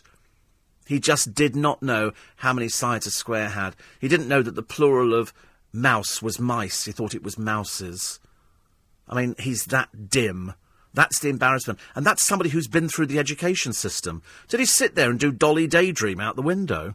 Did he learn anything at all? No. And that's why you can't wait for it all to come crashing down around his ears. And they stick out a bit, don't they? 5:15. These headlines with Dan Whitehead. LBC 97.3 has been given a... Do check out the LBC website. There's some lovely things on there. There really are. Julia Hartley Brewers taking you on a powerboat ride. Don't make me do it again. The ultimate driving package. You can drive a Maserati GT and fly to Verona. You can go and watch James O'Brien eat, and you have to sit with him as well while he eats in a restaurant. Book signed by Margaret Thatcher. There's a 6-night stay in Morocco. I've got afternoon tea. This is at the Langham for 4. Plus, I've got another one, actually. I'm trying to find it. Oh, there's a Royal Day Out rowing at the Henry Regatta. Oh, there's also the garden package with me. Visit the Hampton Court Flower Show with the much-loved LBC presenter Steve Allen. Tour some of the UK's best gardens and get your own summer ready with £500 from Homebase and a Caligas barbecue. You can have lunch with Nick Ferrari, and that's quite nice. Plus, you can have a luxury 4 nights in Bali. You can go to Athens. There's a wine lover's dream with James Max. There's a sumptuous day out at the Cartier Polo Queen's Club, and you can take to the skies of London with Anthony Davis. That's just some of the items on there. There's loads on there. Why not have a bid, have a punt for some of them, and that's why we're raising money, supporting Help for Heroes. But the other way you can do it, if you can't afford any of those things, and I would like to think that people can afford some nice things, you can donate now by texting the letters HERO, H-E-R-O, to 70766 and donate £5 to help make a difference. Text costs £5 plus your standard network rate. Terms and conditions on lbc.co.uk. It'd be a nice thing to do today. £5, it's nothing. Absolutely nothing. So text HERO to 70766, 70766, and donate £5 to help make a difference. Thank you. One here from Jeanette of Kingsbury, who went to Denham yesterday. Paul Daniels was doing magic tricks and had a photo taken with him for £5. You got a pack of cards with it, all for your theatrical charity. Great plant stalls, Ladies' Institute cake stands, marvellous day out. Bit worried it was very Midsummer Murders. It is beautiful, though, isn't it? Beautiful village. Denham, it's really lovely, but you're right, it does look a bit Midsummer Murders. They had a 3-piece band at the church. She said, we went on to racing at Windsor, which was a family day, packed and expensive. Nothing like Denham. She's got a handbag stall in Regent Street. Thank you, Jeanette, very much indeed. I'm glad you enjoyed it. It was good, wasn't it? It was very good indeed. 84850. I don't think you realise, says John, you said about people having eaten horse meat for donkey's years. Of course I did. I'm a radio presenter. I know everything. It's all scripted. I cannot go off script. So when I said horse meat, eating horse meat for donkey's years, I just let it sink in a bit. And then people like you come in and go, did you realise that you said that? Of course I realised. I know everything. The ingredients of black pudding. Oh, dear God in heaven. I really don't want to know, actually. But Tim says, black pudding is a blend of onions, pork fat, oh, God, oatmeal, flavourings and blood. Oh, no. So horrible, isn't it? He said, back home in New Zealand... I don't know how they speak in New Zealand. That was my sort of quasi, could have been New Zealand, could have been anywhere kind of thing. Well, we used to have it when we stayed at my grandparents' as children, along with brawn and pickled sandwiches for lunch. Brawn is the brain, incidentally. Oh, yuck. And tripe and onions for dinner. Can't say I miss it, though. Lamb's fry, liver, and bacon is still a favourite. Very healthy, actually, if it's lean and organic. I love liver and bacon. Oh, I love it. Some people can't bear it. Isn't that funny? I think it's what you grew up with, but I wouldn't have eaten brawn. We were never that poor that we had tripe and onions for lunch, or put lard on bread or something. Oh, God, no. But definitely liver and bacon. And my mum did a really good liver and bacon. It was all crispy around the edges, and bacon with gravy over the... Oh, it's delicious. Absolutely delicious. So thank you, Tim, for that one. The idea of eating brawn, I'm afraid, does not appeal to me in the slightest. In the slightest. 84850, steve@lbc.co.uk. Burger King is much better than McDonald's, says Les in Bishop Stortford. Oh, it's definitely not. Definitely not. That's why there's more McDonald's around. I feel quite sad, says Will, about the Little Chef closing. It didn't appeal to all, but it supplied good, basic British food. I shall mourn its passing. Yeah. Apparently Michaela Strachan is 46. Oh, she's got to be older than 46. She's been going since I was a child. She lives in Africa and obviously comes over. She has 3 kids, not goats. My son met her recently when she promoted her stage show at the pet department in the garden centre where he works. Very down to earth. Yes, I'm sure. Malcolm says, earlier you were saying how useless cycle helmets are. Bet you wish you were wearing one when you head-butted the door. No, because it wouldn't have covered the bit where I head-butted, unfortunately. It was unfortunately, the front. It was the front, so it's, so that's why, and it started weeping now. Ooh, terrible. Wendy says, peanut and banana sandwich, then deep fried. Peanut and, oh, dear me, it's like, that's what Elvis used to have. Tracy says, currently icing lemon drizzle cupcakes, although my sister-in-law, who clearly loves lemon, calls them lemon downpour. Lemon downpour. I should love lemon drizzle cake. Lemon drizzle cake, what a lovely thing to eat. But for breakfast in the morning, I think it has to be that great... You know, that great British fry-up. I don't know why we have fry-ups, because in other countries they have healthy breakfast. We seem to have unhealthy breakfast. But is it only because we're now told it's unhealthy? Because in the early days we didn't think it was unhealthy. I was looking at an old British film the other day, and it was about some actresses in a home, and they were all trying to get work and had difficult ones. But everybody was smoking in this British film, and I kept thinking, God, literally everybody was smoking. They all had cigarettes on, and sometimes you had to sort of peer to see the actress through the haze of smoke, because we smoked all the way through it, and we don't know why we smoked all the way through it. I suppose because we were addicted, and I suppose cigarettes were a little bit cheaper. This was now why did I save this story here? Oh, this was a shepherd who was tending his sheep, and he was in, I don't know where he was actually, in Bosnia, and this bear leapt out at him while he was tending, and what he did, he sat with his flock. He suffered deep cuts in his arms and head as the bear tried to bite him. He said, I grabbed it round the throat and I squeezed it till it collapsed. That would frighten the life out of me. That would absolutely... There's a horrendous story, and it's anti-RSPCA. Because people have said, the RSPCA, when you sort of phoned up before, and you said, and we had an experience on the programme where we had ducklings, you remember? I told the story of the ducklings, and we phoned up and said, we've got these ducklings, and the woman at the end of the phone said, what do you expect me to do about it? Which I didn't think was the attitude at all. Had I said I've got a film crew here now and we're recording this conversation, things might have been somewhat different. But this was a couple who looked out of the garden. They heard this dreadful noise. This dreadful, dreadful noise.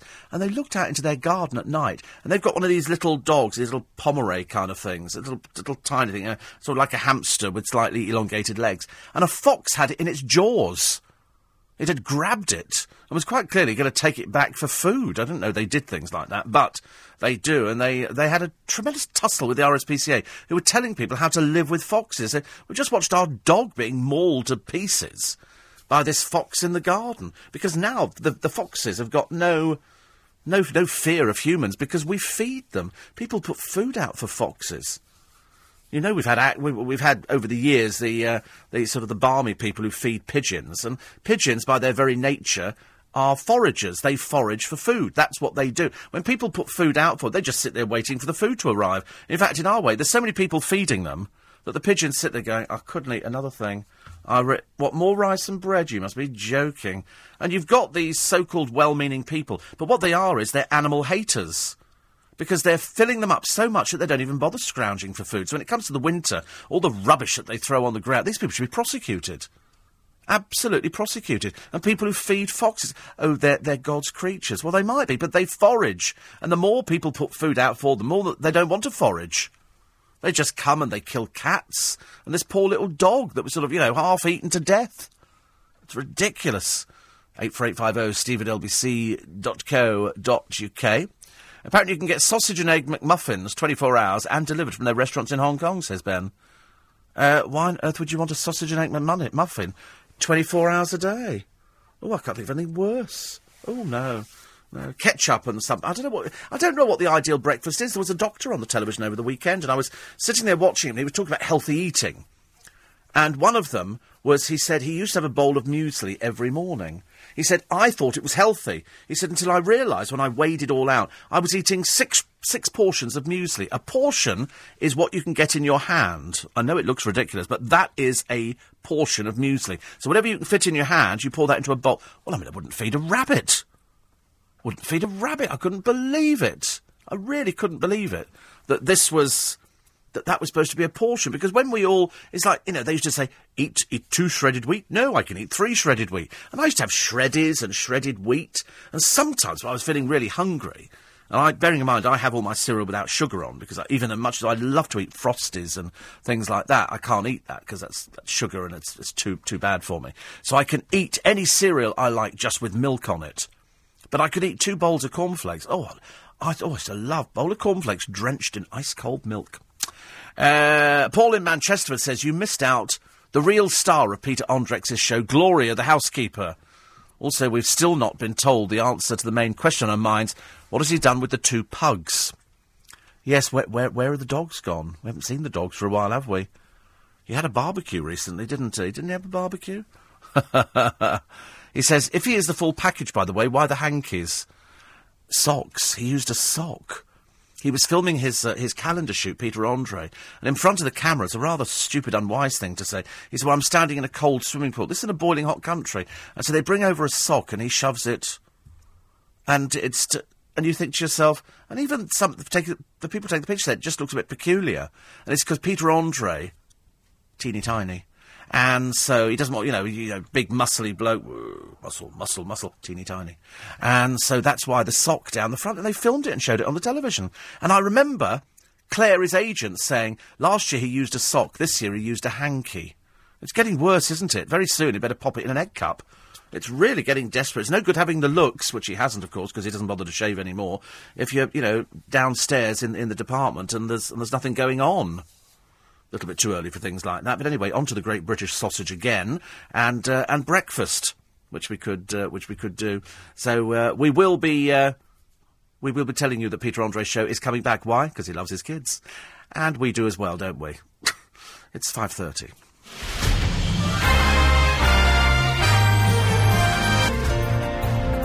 "27 minutes to 6, Tuesday morning. I'm sure I keep thinking it's Monday. I'm totally convinced in the back of my tiny mind there's a little thing that says it's Monday, and then I thought, no, yesterday was Monday, today is work. And back to work and miserable weather, I'm afraid. It's going to rain. It's going to rain all this week, except for I think, Friday and Saturday. Just going back to Paul. And he says, Peter Andre's show is apparently coming back, transmission date unknown. So, no toss till then, which is good. And he says, I've enjoyed your memories of companies no longer with us. Here up north, we had UCP, United Cattle Products. which ran a chain of over 146 restaurants and shops. They specialised in tripe products and black pudding. It is actually onions, pork fat, oatmeal, fillers and blood. Best ones found at Bury Market, another northern institution, which may have made its way down south. And that was the Cardoma Coffee House. Sounded very exotic. Wasn't at all. Watery coffee in minuscule cups. I remember the Cardoma, because we used to think that coffee was very much full of Eastern delight and Eastern promise, and it was all very, sort of big coffee pots and lovely brocade fabrics, and it was nothing like that at all, was it? The Tennessee Pancake House was hilarious. I loved that. I thought that was great. I don't know why that we went for pancakes. I had one the other day. God, they're so boring, aren't they? Why do people queue up for a pancake? It's all it is somebody pours it on, then they've got that wooden stick that they turn round to spread it, and then they put the filling in the middle, bananas and cream. £8, turn that over, fold that over, there you go. £8, thank you, next one. Oh, it's the most boring food ever, pancakes. They had a barbecue yesterday at Hampton Court, they had everything.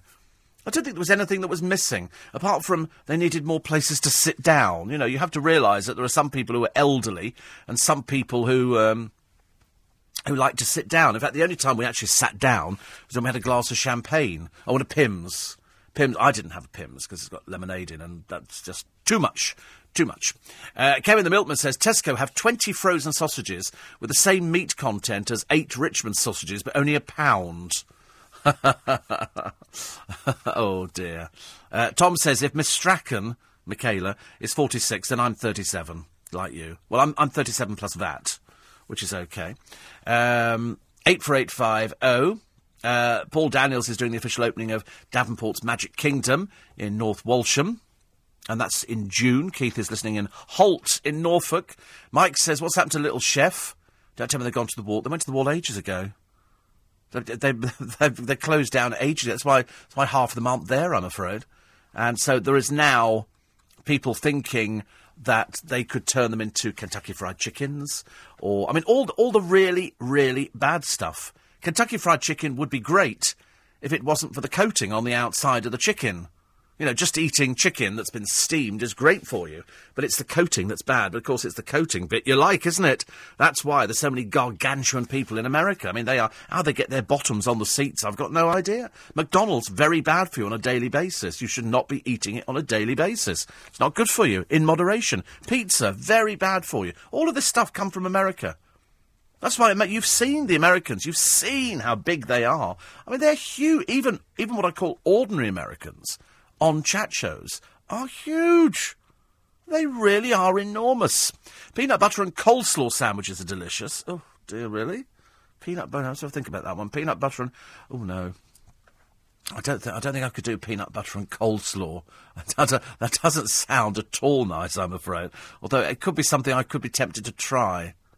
I'm not too sure whether I ever would. More on this boxing champion on his first night with his girlfriend. They aren't married, says Carl Frosch. Or so. As I say, I've never heard of him. I've got no idea who he is. I'm assuming he hasn't got married yet. He said, but if ever I marry anyone, it will be Rachel. Oh, that's nice, isn't it, really? They've been together. It's not like boxers have got anything else to do and they're not boxing. They stand there twiddling their thumbs, looking a bit bored. And so they've not had that for 3 months or something. So they're telling you how boring their life is by having to drone on about their sex life as if we're remotely interested. So he's given up sweet treats when he sort of trains to be a boxer, and he's a boxer, but I couldn't care less.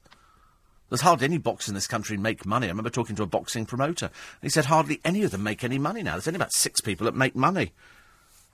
But apparently, I wonder, Rachel has... I think they've got 2 children. But I love the idea. If ever I marry anybody, it'll be Rachel. It's a comforting thought for her, but she must be thrilled today, reading that, thinking, oh, good, well, at least we are going to be getting married. Whether or not it's going to be any time soon, I don't know. 84850, steve@lbc.co.uk. Funny thing is, whilst we were basking in glorious weather yesterday in London, and I thought it was glorious weather, down in Brighton... people were sort of in Blackpool, cycling about in their sou'westers because it was so bad. In Brighton it was nice on the beach. The flags were up, and then you get those people, don't you, push the buggies across the sand. Chavs. Anybody normal sits up on the esplanade. All the chavs go down on the beach. Kylie, Kylie, you got the juice with you? Yeah, go get some burgers, love. And so they all sit down there eating their burgers with the pram on the beach and the kid's stuffing its face with McDonald's and chips and thick milkshakes and everything else. All the other people are sitting on the Esplanade going, I wouldn't go down there if you paid me. It's horrible. But Blackpool was windswept. It's God's way of telling them it's rubbish.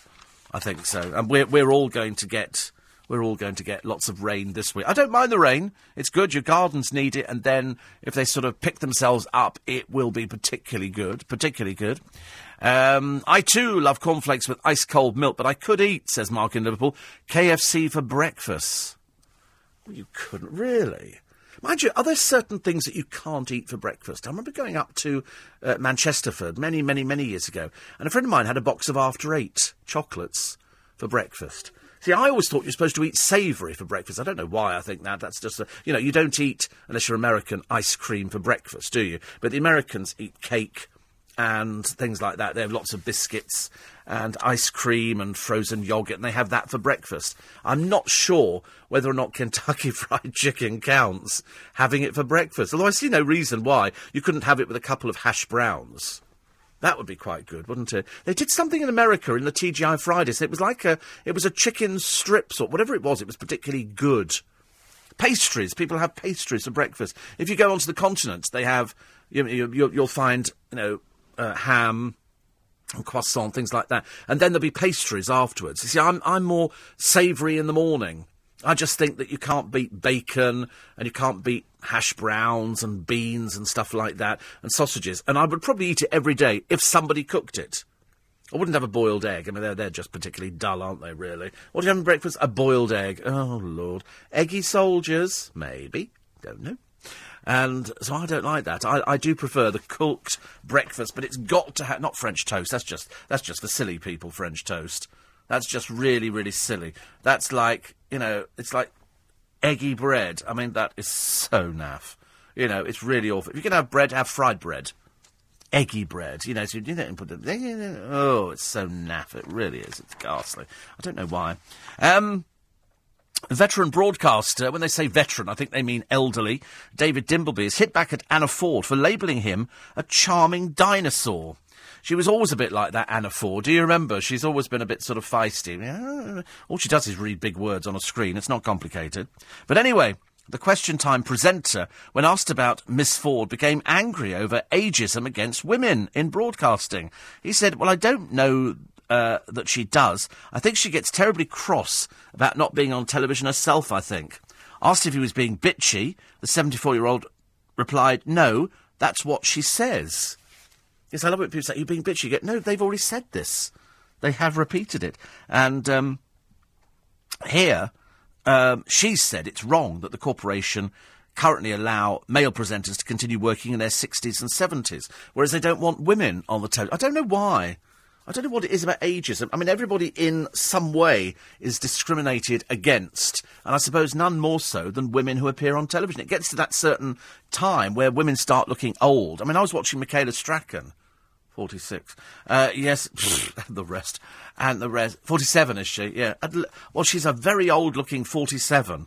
Perhaps she spent too much time in the bush, and she doesn't sort of want to put makeup on or look after herself. Because when they did a close-up, I thought to myself, oh, my goodness me. That, there's somebody who maybe could do with some surgery. But perhaps she's happy with the way she looks. Perhaps if they're doing something like a gardening programme or they're doing a wildlife programme, then you're supposed to look as butch as possible. There's no point in turning up in a frock, because it's just not... you're not going to find any of the... Yeah, I mean, Christine Blakely, hiya. She could probably pitch up in... Well, in fact, when she did put a frock on, it did look a bit out of place. I don't want to be rude about it, but she's happier in dungarees. And I say that because it's very strange because Alec and Hillary, who run the Barmy Arms in Twickenham, they're going off to a wedding. Now, Hillary, she's got to go and find a dress for a wedding because she's working in the pub all the time. They spend all their time in jeans and sweatshirts and stuff like that. So when somebody says, you've got to gussy yourself up a bit, make yourself look a bit presentable, go off to a wedding, you don't really know where to begin. So I was saying I saw in something cream with splashes of orange, almost like a paint drop on it, which I thought would look really, really nice, and also just get a big hat. If it's a wedding, cover up a million disasters with a big hat, then nobody notices at all. Stick a bit of makeup on and you're all very happy. But it's this It's this strange ageing process now. People aren't allowed to age on the television. Makes no difference if men are very old. They don't seem to care about that, but it's women that they do. Camilla, spotting a gift watch is a fake. She was presented with what looked like a valuable Cartier. She said, with a twinkle in her eye, I don't think it's the real thing, which proves to me that Camilla Parker Bowles is, in fact, way ahead of the game. She can spot a fake Cartier, and she would know, I would think. It's lovely, actually. Apparently, Britain's ambassador to France, Sir Peter Ricketts, had played an unlikely Del boy. It's a very nice watch, added Camilla, who was already wearing a genuine Cartier timepiece worth £4,000, estimated. I wish they'd never told people like that. These things that cost so much money. £4,000 for a watch. I couldn't justify putting something like that on my wrist. I feel so guilty. Somebody look at it and go, how much is that? I remember once, I told you, standing in a pub in Twickenham wearing a very, very expensive Boss leather jacket. And this bloke came up to me and he went, that's fake, that is, mate. I said, I do beg your pardon. Were you addressing me? And he said, that's fake, that is, mate. I said, what? He said, the jacket. I said, oh, really? He said, yes, I can tell straight away. I thought, I've just paid £800 for this jacket. It was a very, very expensive jacket. Nice, but never ever had anybody say it looks fake. The one thing I don't have is fake. I did have a fake Rolex many, many years ago, but about 35 years ago, everybody had a fake Rolex because they were about 25 quid. Now they're probably around a tenner. And you can always tell if somebody's offering you something like that and they're telling you what the price is, you know it's fake. And this country is absolutely flooded with fakes, I'm afraid. 5:45. News headlines, it's Dan Whitehead. Official figures show more than 400 British I wonder if there's anybody listening this morning in Luton. Every time you open up the papers, there's another story from Luton. They've had their third murder. It's all gang-related in Luton. It used to be such a nice place, Luton. Why has it descended into this sort of hell-on-legs kind of place? There's an ambulance rushing towards a stab victim. Again, a guy called Jordan Maguire, the latest to die in the war between gangs on rival estates in London. So in other words, they're travelling up from London. I mean, how stupid are these people? They travel up there. But then, as I say, when you look at the pictures of these Muslim fundamentalists, the hatred on their faces kind of says it all. As I say, they must be really depressed people. They get no fun out of life whatsoever. Their entire life is just such a catalogue of disasters.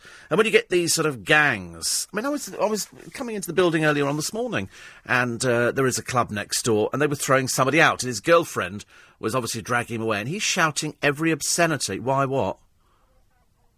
Because he was a drunk, and he was being abusive, and so they threw him out. And I'm listening to his language, and I'm thinking... what is the matter with these people? You know, I'm sure it was never that bad years ago. We used to have people who were drunk in nightclubs, but they just generally fell asleep in the corner. And then you sort of, chucked them out at the end of the night. They went, it's time to go home, mate. They go, oh, okay. And they wander out. Now they become very abusive. Very, very abusive. Peter's coming back, says Freddie in Swansea. Awesome. Wasn't sure how he's going to survive otherwise. I'm sure you're happy as you get a lot of content out of it. Kevin O'Sullivan would be delighted. Well, actually, every single columnist mentions... Peter Andre, because it's such a dreary programme. And we're now taking odds on, aren't we, of toss, toss, toss, toss. Will she still be with him by the time they start shooting? You know, the answer is she loves those cameras. I mean, all the press have pointed out that she's really loving it. I wonder whether or not she'll have her own reality show if she splits, although she does as much dumb things as he does. Brilliant link, he says, between Peter and sausages before the news. I thought so as well, actually. Thought it was quite a fairly good one. 84850. I rang the RSPCA as somebody had dumped a cat on our doorstep in a box after she was safely delivered of 5 kittens. Lovely.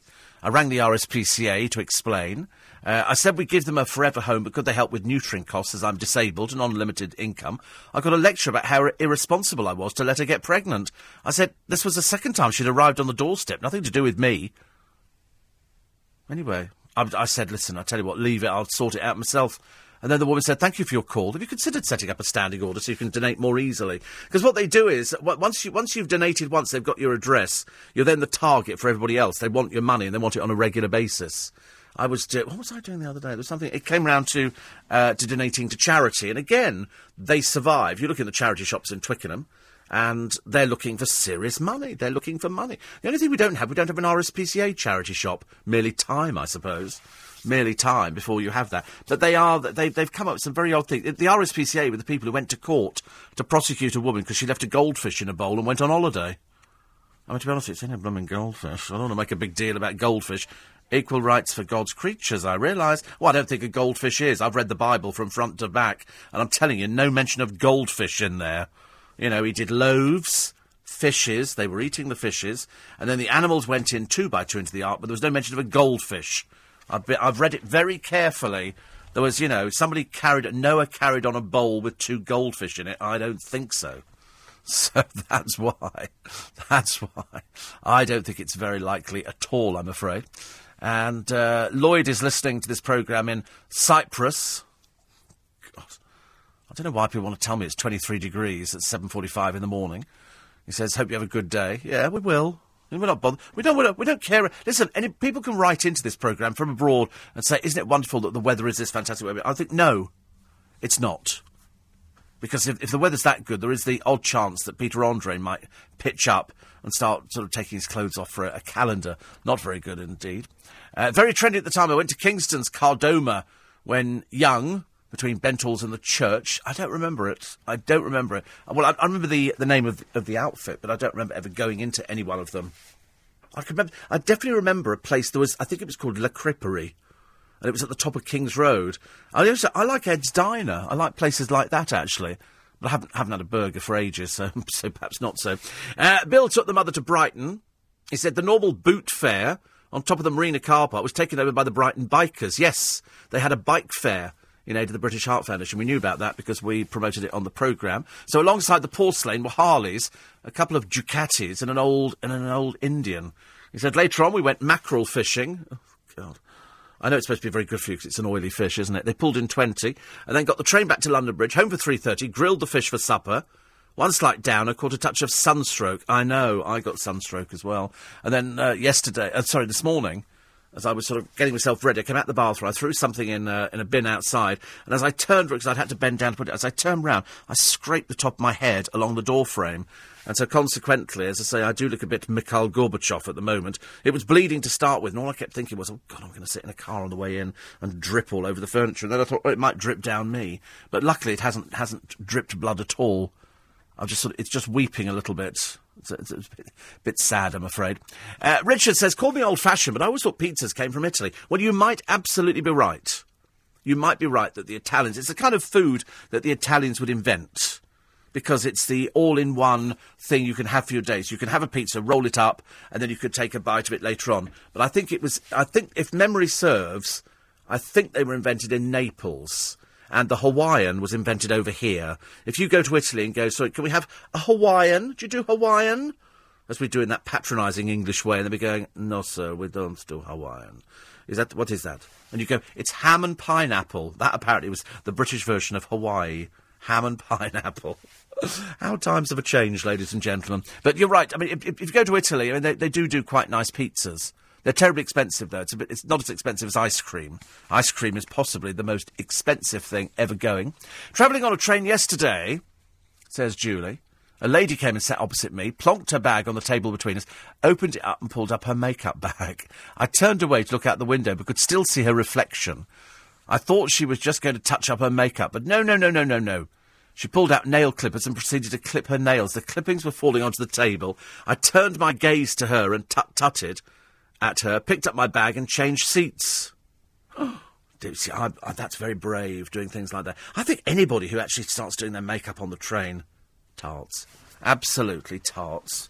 You know, it's like people who put their feet up on the seats, that really annoys me. If I was the guard, I'd be sitting there watching all the carriage. I'd be going, the person in the third carriage, can you remove your seats from the, remove your feet from the seats, please? You're very common. You know, just to wait and see what the reaction would be. Just humiliate somebody, like the 13-year-old girl with the racist abuse in Australia and the Aboriginal player going, out, I want her out the stadium, get out. You know, 13 years old, coming out with stuff like that. You know, as for me, no more Peter Andre, says Julie. Oh, dear. You've got to go for Peter Andre. We do want, we want more Peter Andre. I mean, what else can we talk about? I mean, it is like watching car crash television. I do like it. I find it quite quite fascinating, because you're sort of watching Peter, and he's desperately trying to do something with his life, but you don't really know what he does. He just goes on holiday with toss, and that's it.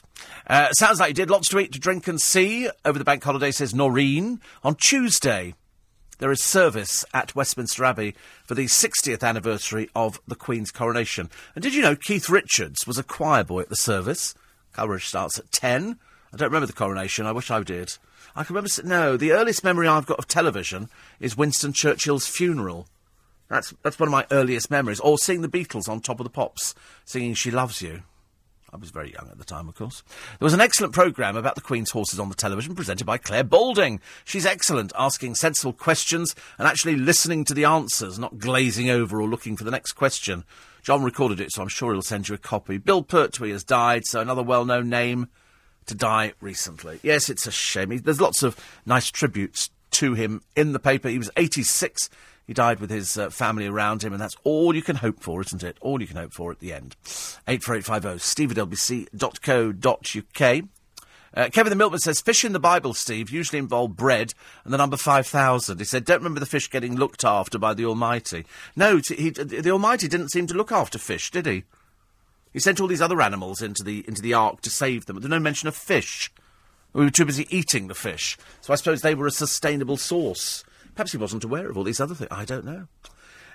Steve, I found a small pedigree dog in the street wandering around. I nearly ran it over. The RSPCA told me to keep it. As I've got 2 cats, unfortunately I politely refused, but spent the rest of the evening trying to find someone to take her. Turns out she was reported as lost and chipped, but found that after 3 hours at the police station. Finally reunited with the owner after 3 days. Well, that's the one thing you must have if you do have an animal, is to get it chipped. And then that means that when they take it to the police station, they just hold the thing over it, and they can see where it comes from, which is a good idea. My day, we never had chipping. Larry says, yes, black pudding is made with blood. There again, so is gravy. Ugh. I don't think so. Unless not in my gravy either. I'm looking at the ingredients on the side of the tin and scanning them now. No mention of blood at all. No mention of blood. Perhaps just you again. Morning, Steve. ITV is showing an audience with Les Dawson. Your thoughts, please. ITV is showing a programme about Les Dawson. I don't have a problem with that at all. And Bradley Walsh as a quizmaster. Yes, I do enjoy The Chase. I find him very entertaining. Less Schofield, more Bradley. Well, I mean, I'm complaining bitterly, Mark, I'm afraid, at the moment, because poor old Philip Schofield's hardly getting any work at the moment. I don't know where it's all going to, but, we want more Philip Schofield. I don't want people to sort of start thinking he's been sidelined for something. I mean, he's not done anything wrong recently, has he, on the television, that would warrant him being sidelined? He's had any fines to pay. I wonder how much Sally Burko's fine will be. We don't know that yet, do we? We're still waiting for them to come back. Well, I was taking a guess on either 25 grand or 50 grand. That's because they'd already apparently done a settlement before. They had agreed that there was going to be a settlement, and I think they've agreed to go back to that. So I think it's... You think higher than 25? See, I think 25,000. I actually... Or there's the legal cost she'll have to pay as well. And that's when we smile a little bit. I derive pleasure with watching things like that. I mean, personally, I'd have fined for 100,000 just to teach her a lesson, to wipe the smug. She's going to have to do a lot of appearances on Matthew Wright's programme to cover that one, isn't she? Perhaps they won't ask her back again. Somebody like that has just lost a court case. Coming up to the news at 6. On FM, online. 6:05, Tuesday morning. Short week this week. Short week, because yesterday was your bank holiday.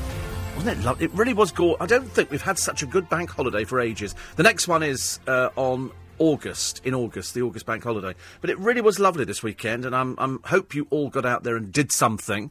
And this week you're looking forward to all the nice things that we're going to be doing on LBC 97.3 for Help for Heroes. We have a very active website, as you know, because I know you've all had a look on there.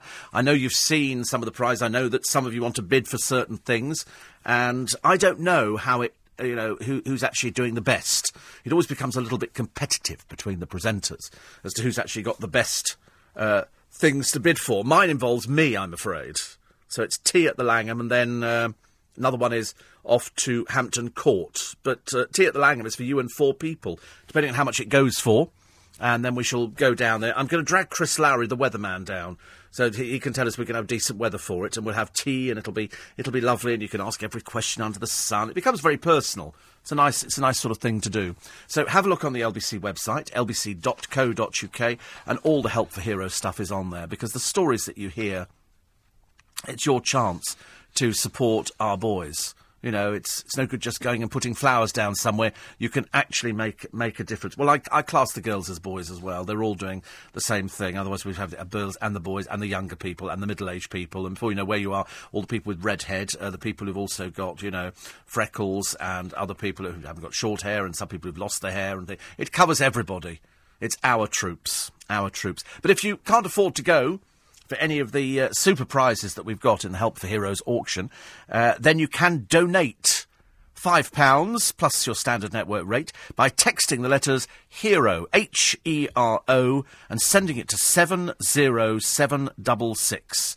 So HERO, HERO, and send it to 70766. You can't even buy a packet of cigarettes for a £5 nowadays, and this can make such a difference. So on behalf of, you know, all the soldiers involved, thank you in advance. Steve says, regarding people with feet on railway seats, as a railway man, I always apologise to the passengers for our filthy seats making their shoes dirty. I agree. Oh, it does annoy people, those feet. Oh, it's so annoying. I've seen a girl come through the train carriage one time, and she said to some bloke, she said, "Excuse me, can you get your feet off the seats?" And he took them off the seats. I thought that was quite good, that she was very brave. But there again, she was wearing a uniform. Brigitte saw the touring version of Evita last night with Marty Pello and Magdalena Alberto. One of the best shows I've ever seen. Really? Well, I think we know what the best show is, don't we? Brilliant cast and an incredibly emotional production. Isn't Marty Pello good? Isn't he good? You should definitely go and see that. James says, sorry to hear about the knock to your head. It does seem to have made the programme even better today. It's only because it's Tuesday. People like a Tuesday programme, don't they? Somebody says, I think I'll get myself an entourage like Peter Andre and pretend I'm famous. Yes, Peter Andre just does come with an entourage, no matter where he goes, I'm afraid. There's a giant asteroid heading our way. I don't know if you're interested in asteroids. A lot of people like looking up to the heavens. If it hits, we're all going to be knowing about it, and this could be the last programme. But this one is the size, wait for this one, as the Golden Gate Bridge. It's a bit big, isn't it? There are stranger things in heaven. I said to somebody the other day, and I know it's a dumb question, I keep asking it because I've never found the answer. Well, I've never found an answer I understand. When they go into space, and Captain Kirk does Space, the Final Frontier, these are the exploits of the Starship Enterprise, a 5-year mission, blah, blah, blah, blah, and it goes on. And when they go out into space, it goes, and it shoots off. How far out do you go? I mean, are we in a box? Is there some big man the other end holding it going, let's tip it this way, let's tip it... I mean, how far does it go for infinity? It just keeps... So when God created this, because apparently he did, we were told in 7 days, he was really busy. I don't know how he managed it, really. But it just goes and goes and goes and goes and goes. Until what? Do you come round in a circle? Is it like when originally they thought the Earth was flat and you get in your ship and then you fall off the end? If you go out into space and out into where all the asteroids are, is it just forever? I never get the answer to this question. People sort of look at me. It is a complicated question, isn't it? It's like, did God really create... Yeah, I mean, do we have enough time in 20 minutes to actually understand this? I mean, did God really create the Earth? Because if he did, he never mentioned a lot of things in the Bible. There were certain things he didn't mention. We know about the Garden of Gethsemane. So somebody... You see, in the Garden of Gethsemane, they'd already created that, so he didn't need to bother with that bit. There was all these other bits. But it's the space thing that fascinates me. You know, people always say to me, when I go, listen, there's no such thing as a little green men or spacecraft. They go, oh, you don't know. You know, it goes out there a long way. And you think, yes, but how far out? How far out does it go? It's very interesting. Anyway, this asteroid, just putting it all to one side, is the same size as the Golden Gate Bridge. And it will zip past Earth this week. When I say zip past, I think the close encounter with asteroid 1998 QE2 takes place... It's got a name and a number and everything. Takes place on Friday at 9:59 p.m. I might stay up for it. I mean, we're going to see anything. I used to imagine years ago when they used to send up a rocket to go to the moon that you could actually see the rocket going round the outside of the moon. I used to think, if I stood there and stared at it, would I see it going round? It's so ridiculous. Mind you, I mean, don't be nervous about this one. There is very little chance of seeing it unless you've got a very high-powered telescope. It's going to be 3.6 million miles away. But we know with great certainty, says NASA expert Amy Menaza, it won't hit us. 3.6 million miles away. Isn't it exciting? Don't you wish that that somebody would have thought of sort of going, right, it's going to pass through here and setting up seats up there in the galaxy. So you can sort of have sort of grandstand seating. And you could watch it go past, or sit there in a rocket ship and say, it's going to go past us, here it comes, it's coming, whoosh, gone. Would you want to see things like that? Nope, just me again, I'm afraid. I don't really care. I don't mind. 84850. Did you notice among all the LBC presenters, your offer for an afternoon tea Help Heroes bid is the most expensive? Is it? I don't know how it works, actually. I'm very popular. They will get the money for it. They will get the money. Charity shops, you're right.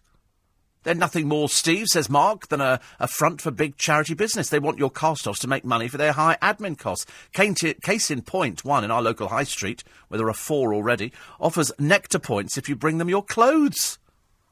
Oh, ours are like they're like department stores. We've got all of them in Twickenham. You've never seen people get off the buses and come shopping in Twickenham because of all the charity shops. I mean, it really is quite amazing. Freddie says, sounding a bit like Brucey on The Price is Right there, Stevie. Higher than 50, it's 60. Higher than 60. This is the amount of money that we think Sally Burko is going to have to pay. Perhaps we could wheel Brucey out and you could have it on cards. We could do a play your cards version, right? But as I say, she's going to be doing a lot of appearances on television to cover the cost of that, plus the legal costs. Big mistake for her. I'm very disappointed, she said at the end. I thought, well, the rest of us weren't. I was absolutely spot on the money on that one. I knew she'd be found guilty. I'd seen it in my Tetley tea bags. 84850. Darren says, with the news that the vapid talent vacuum that is Helen Flanagan is getting her own ITV2 reality show, isn't it time we all packed up and went home? Yes, I mean, they're that dead. But what they're doing is they're going on the fact that she's always in the newspapers every day. By the same token, perhaps during the war, Hitler should have had his own reality show. But you look at her and you think, but what is she doing? Every time you see her, she doesn't do anything. She's either going out to a nightclub or she's taking her kit off and doing a sort of... And that, and to be honest with you, I mean, is it that interesting? I don't think so. Oh, there was something that I was going to mention to you. Over the weekend, it came up that if shops are selling magazines that have got naked people in or half-naked people, they could be closed down because they're saying it's offensive to the people working there. You know, because is Nick Ferrari going to be doing that? Oh, he's not, no. I didn't think he was. Yeah, but I mean, I was fascinated by the fact that, so newsagents who sell these top-shelf magazines, which have got boobies in and stuff like that, I don't know, to be honest with you, I can't see as far as the top shelf, I'm blind as a bat, so it makes no difference. But I'm curious to know, if you're working in a department store or a supermarket and they've got these sort of magazines on display, which I don't think they have, they only sell them in newsagents, you don't go into W.H. Smith's and... Oh, do you? Do they have those sort of things? Oh, I haven't been in a Smiths in ages, actually. Not ages. 14 minutes past 6. LBC 97.3. 19 minutes past 6. It's Steve Allen's Early Breakfast. You're very welcome. It's Tuesday, just by the way. And you know it's Tuesday. The bank holiday's finished because the bad weather's come back in again. Nick Ferrari at 7 as anger increases that David Cameron's taken his family on holiday in Ibiza while London's still reeling from the shocking events in Woolwich. Nick will be asking, is it reasonable that Cameron should be allowed to take a vacation? Plus the special announcements from Nick on the 97.3 charity appeal. This is Help for Heroes. And all the lovely things that we've got. And we have got some absolutely lovely things. Really, really nice things. Look at the papers today. Tom Bower, investigative journalist and biographer of Gordon Brown and Simon Cowell's unofficial biographer. And they'll be looking at Woolwich. Should we ban hate preachers? I mean, the answer is yes. Yes, yes, yes. There's no, I don't know why we're faffing around with this at all. People saying it's outrageous that David Cameron's gone on holiday. I mean, he's got to have a break sometime, for goodness sake. He's damned if he does, damned if he doesn't, I suppose. And we were talking about Help for Heroes. We've got lots of guests coming on. And if you go to the LBC website, lbc.co.uk, then you can see all the marvellous things that we've got on offer. I found this story, which is the fact that shops could be sued for stocking lads' magazines. I've often thought, actually, it was a bit dated, lads' magazines, things like Loaded and Zoo and stuff like this. And now, Pressure Group, UK feminists and object say displaying publications in stores or requiring staff to handle such magazines could amount to sex discrimination or sexual harassment. I don't know why they've just come up with this one now. They've been selling these things for the last goodness knows how many years. Ages and ages and ages. There was always that joke about the top shelf magazine. But I'm sure that somebody will be looking around for a lawyer going, I work in a department store, I work here, and they sell these sort of magazines, and frankly, I don't want to handle them. Was there not a case a short while ago where there was a Muslim worker in, was it Sainsbury's, who didn't want it? Somebody got to the till and put their stuff through it. Said, I'm not touching drink. It's against my religion. And so he didn't want to touch drink. And Sainsbury's said, we'll have to put him on another till where he doesn't touch drink. And you think to yourself, oh, that's right, he couldn't deliver stuff. It was in the warehouse. It all became a bit bizarre. So I could see, I know it sounds ridiculous, but I can see people complaining about touching a Loaded magazine. Or something like that. If you're strict religious, or whatever it happens to be, you know, and your God is different from everybody else's, and he says, well, you don't look at this sort of thing, it must be embarrassing if you've got to touch it. You know, and there are loads of these magazines out there, and they're not exactly backward at coming forward, are they? A little about watching Keith Lemon on his programme. I mean, that is so rude. I mean, it's almost too rude. Certainly can't mention anything. Hair today, gone tomorrow. What is the cure for people who are losing their hair? And the answer is there is no cure. You know, you can try all sorts of things. You can try a transplant, favoured by James Nesbitt and Wayne Rooney. They spent a lot of money, thousands, because this is all after poor old Prince Harry happened to bend over to talk to a little girl, and they went, oh, he's losing his hair. He's losing his hair. Because everybody else in the family's losing it. They got a bit excited, because up until then, if you remember, there were lots of rumours about poor old Prince Harry, saying that he's the only one in the family who's not losing his hair. His dad's losing his hair, his older brother's losing his hair, Prince Edward's hair is going, everybody's losing their hair, except old Harry. Now, luckily, Harry started losing his hair, so perhaps we can scotch the rumours that have been around for years and years and years. Market Angels is back with us. He says, it is actually too late, Mark, on that one. But another time we can do that. He's offering us an auction prize very kindly. But another time we'll definitely do that. They've already done them for this year. They've already got them allocated. But next time round, I'll give you a ring and we'll sort something out. That's very kind. Thank you. Thank you very much indeed. I bet Brighton was lovely over this weekend. Mark's got an apartment down there. I bet it was boiling. I bet it was absolutely baking down there. Stripped off on the balcony, covering yourself in Mazola. I can just imagine it now.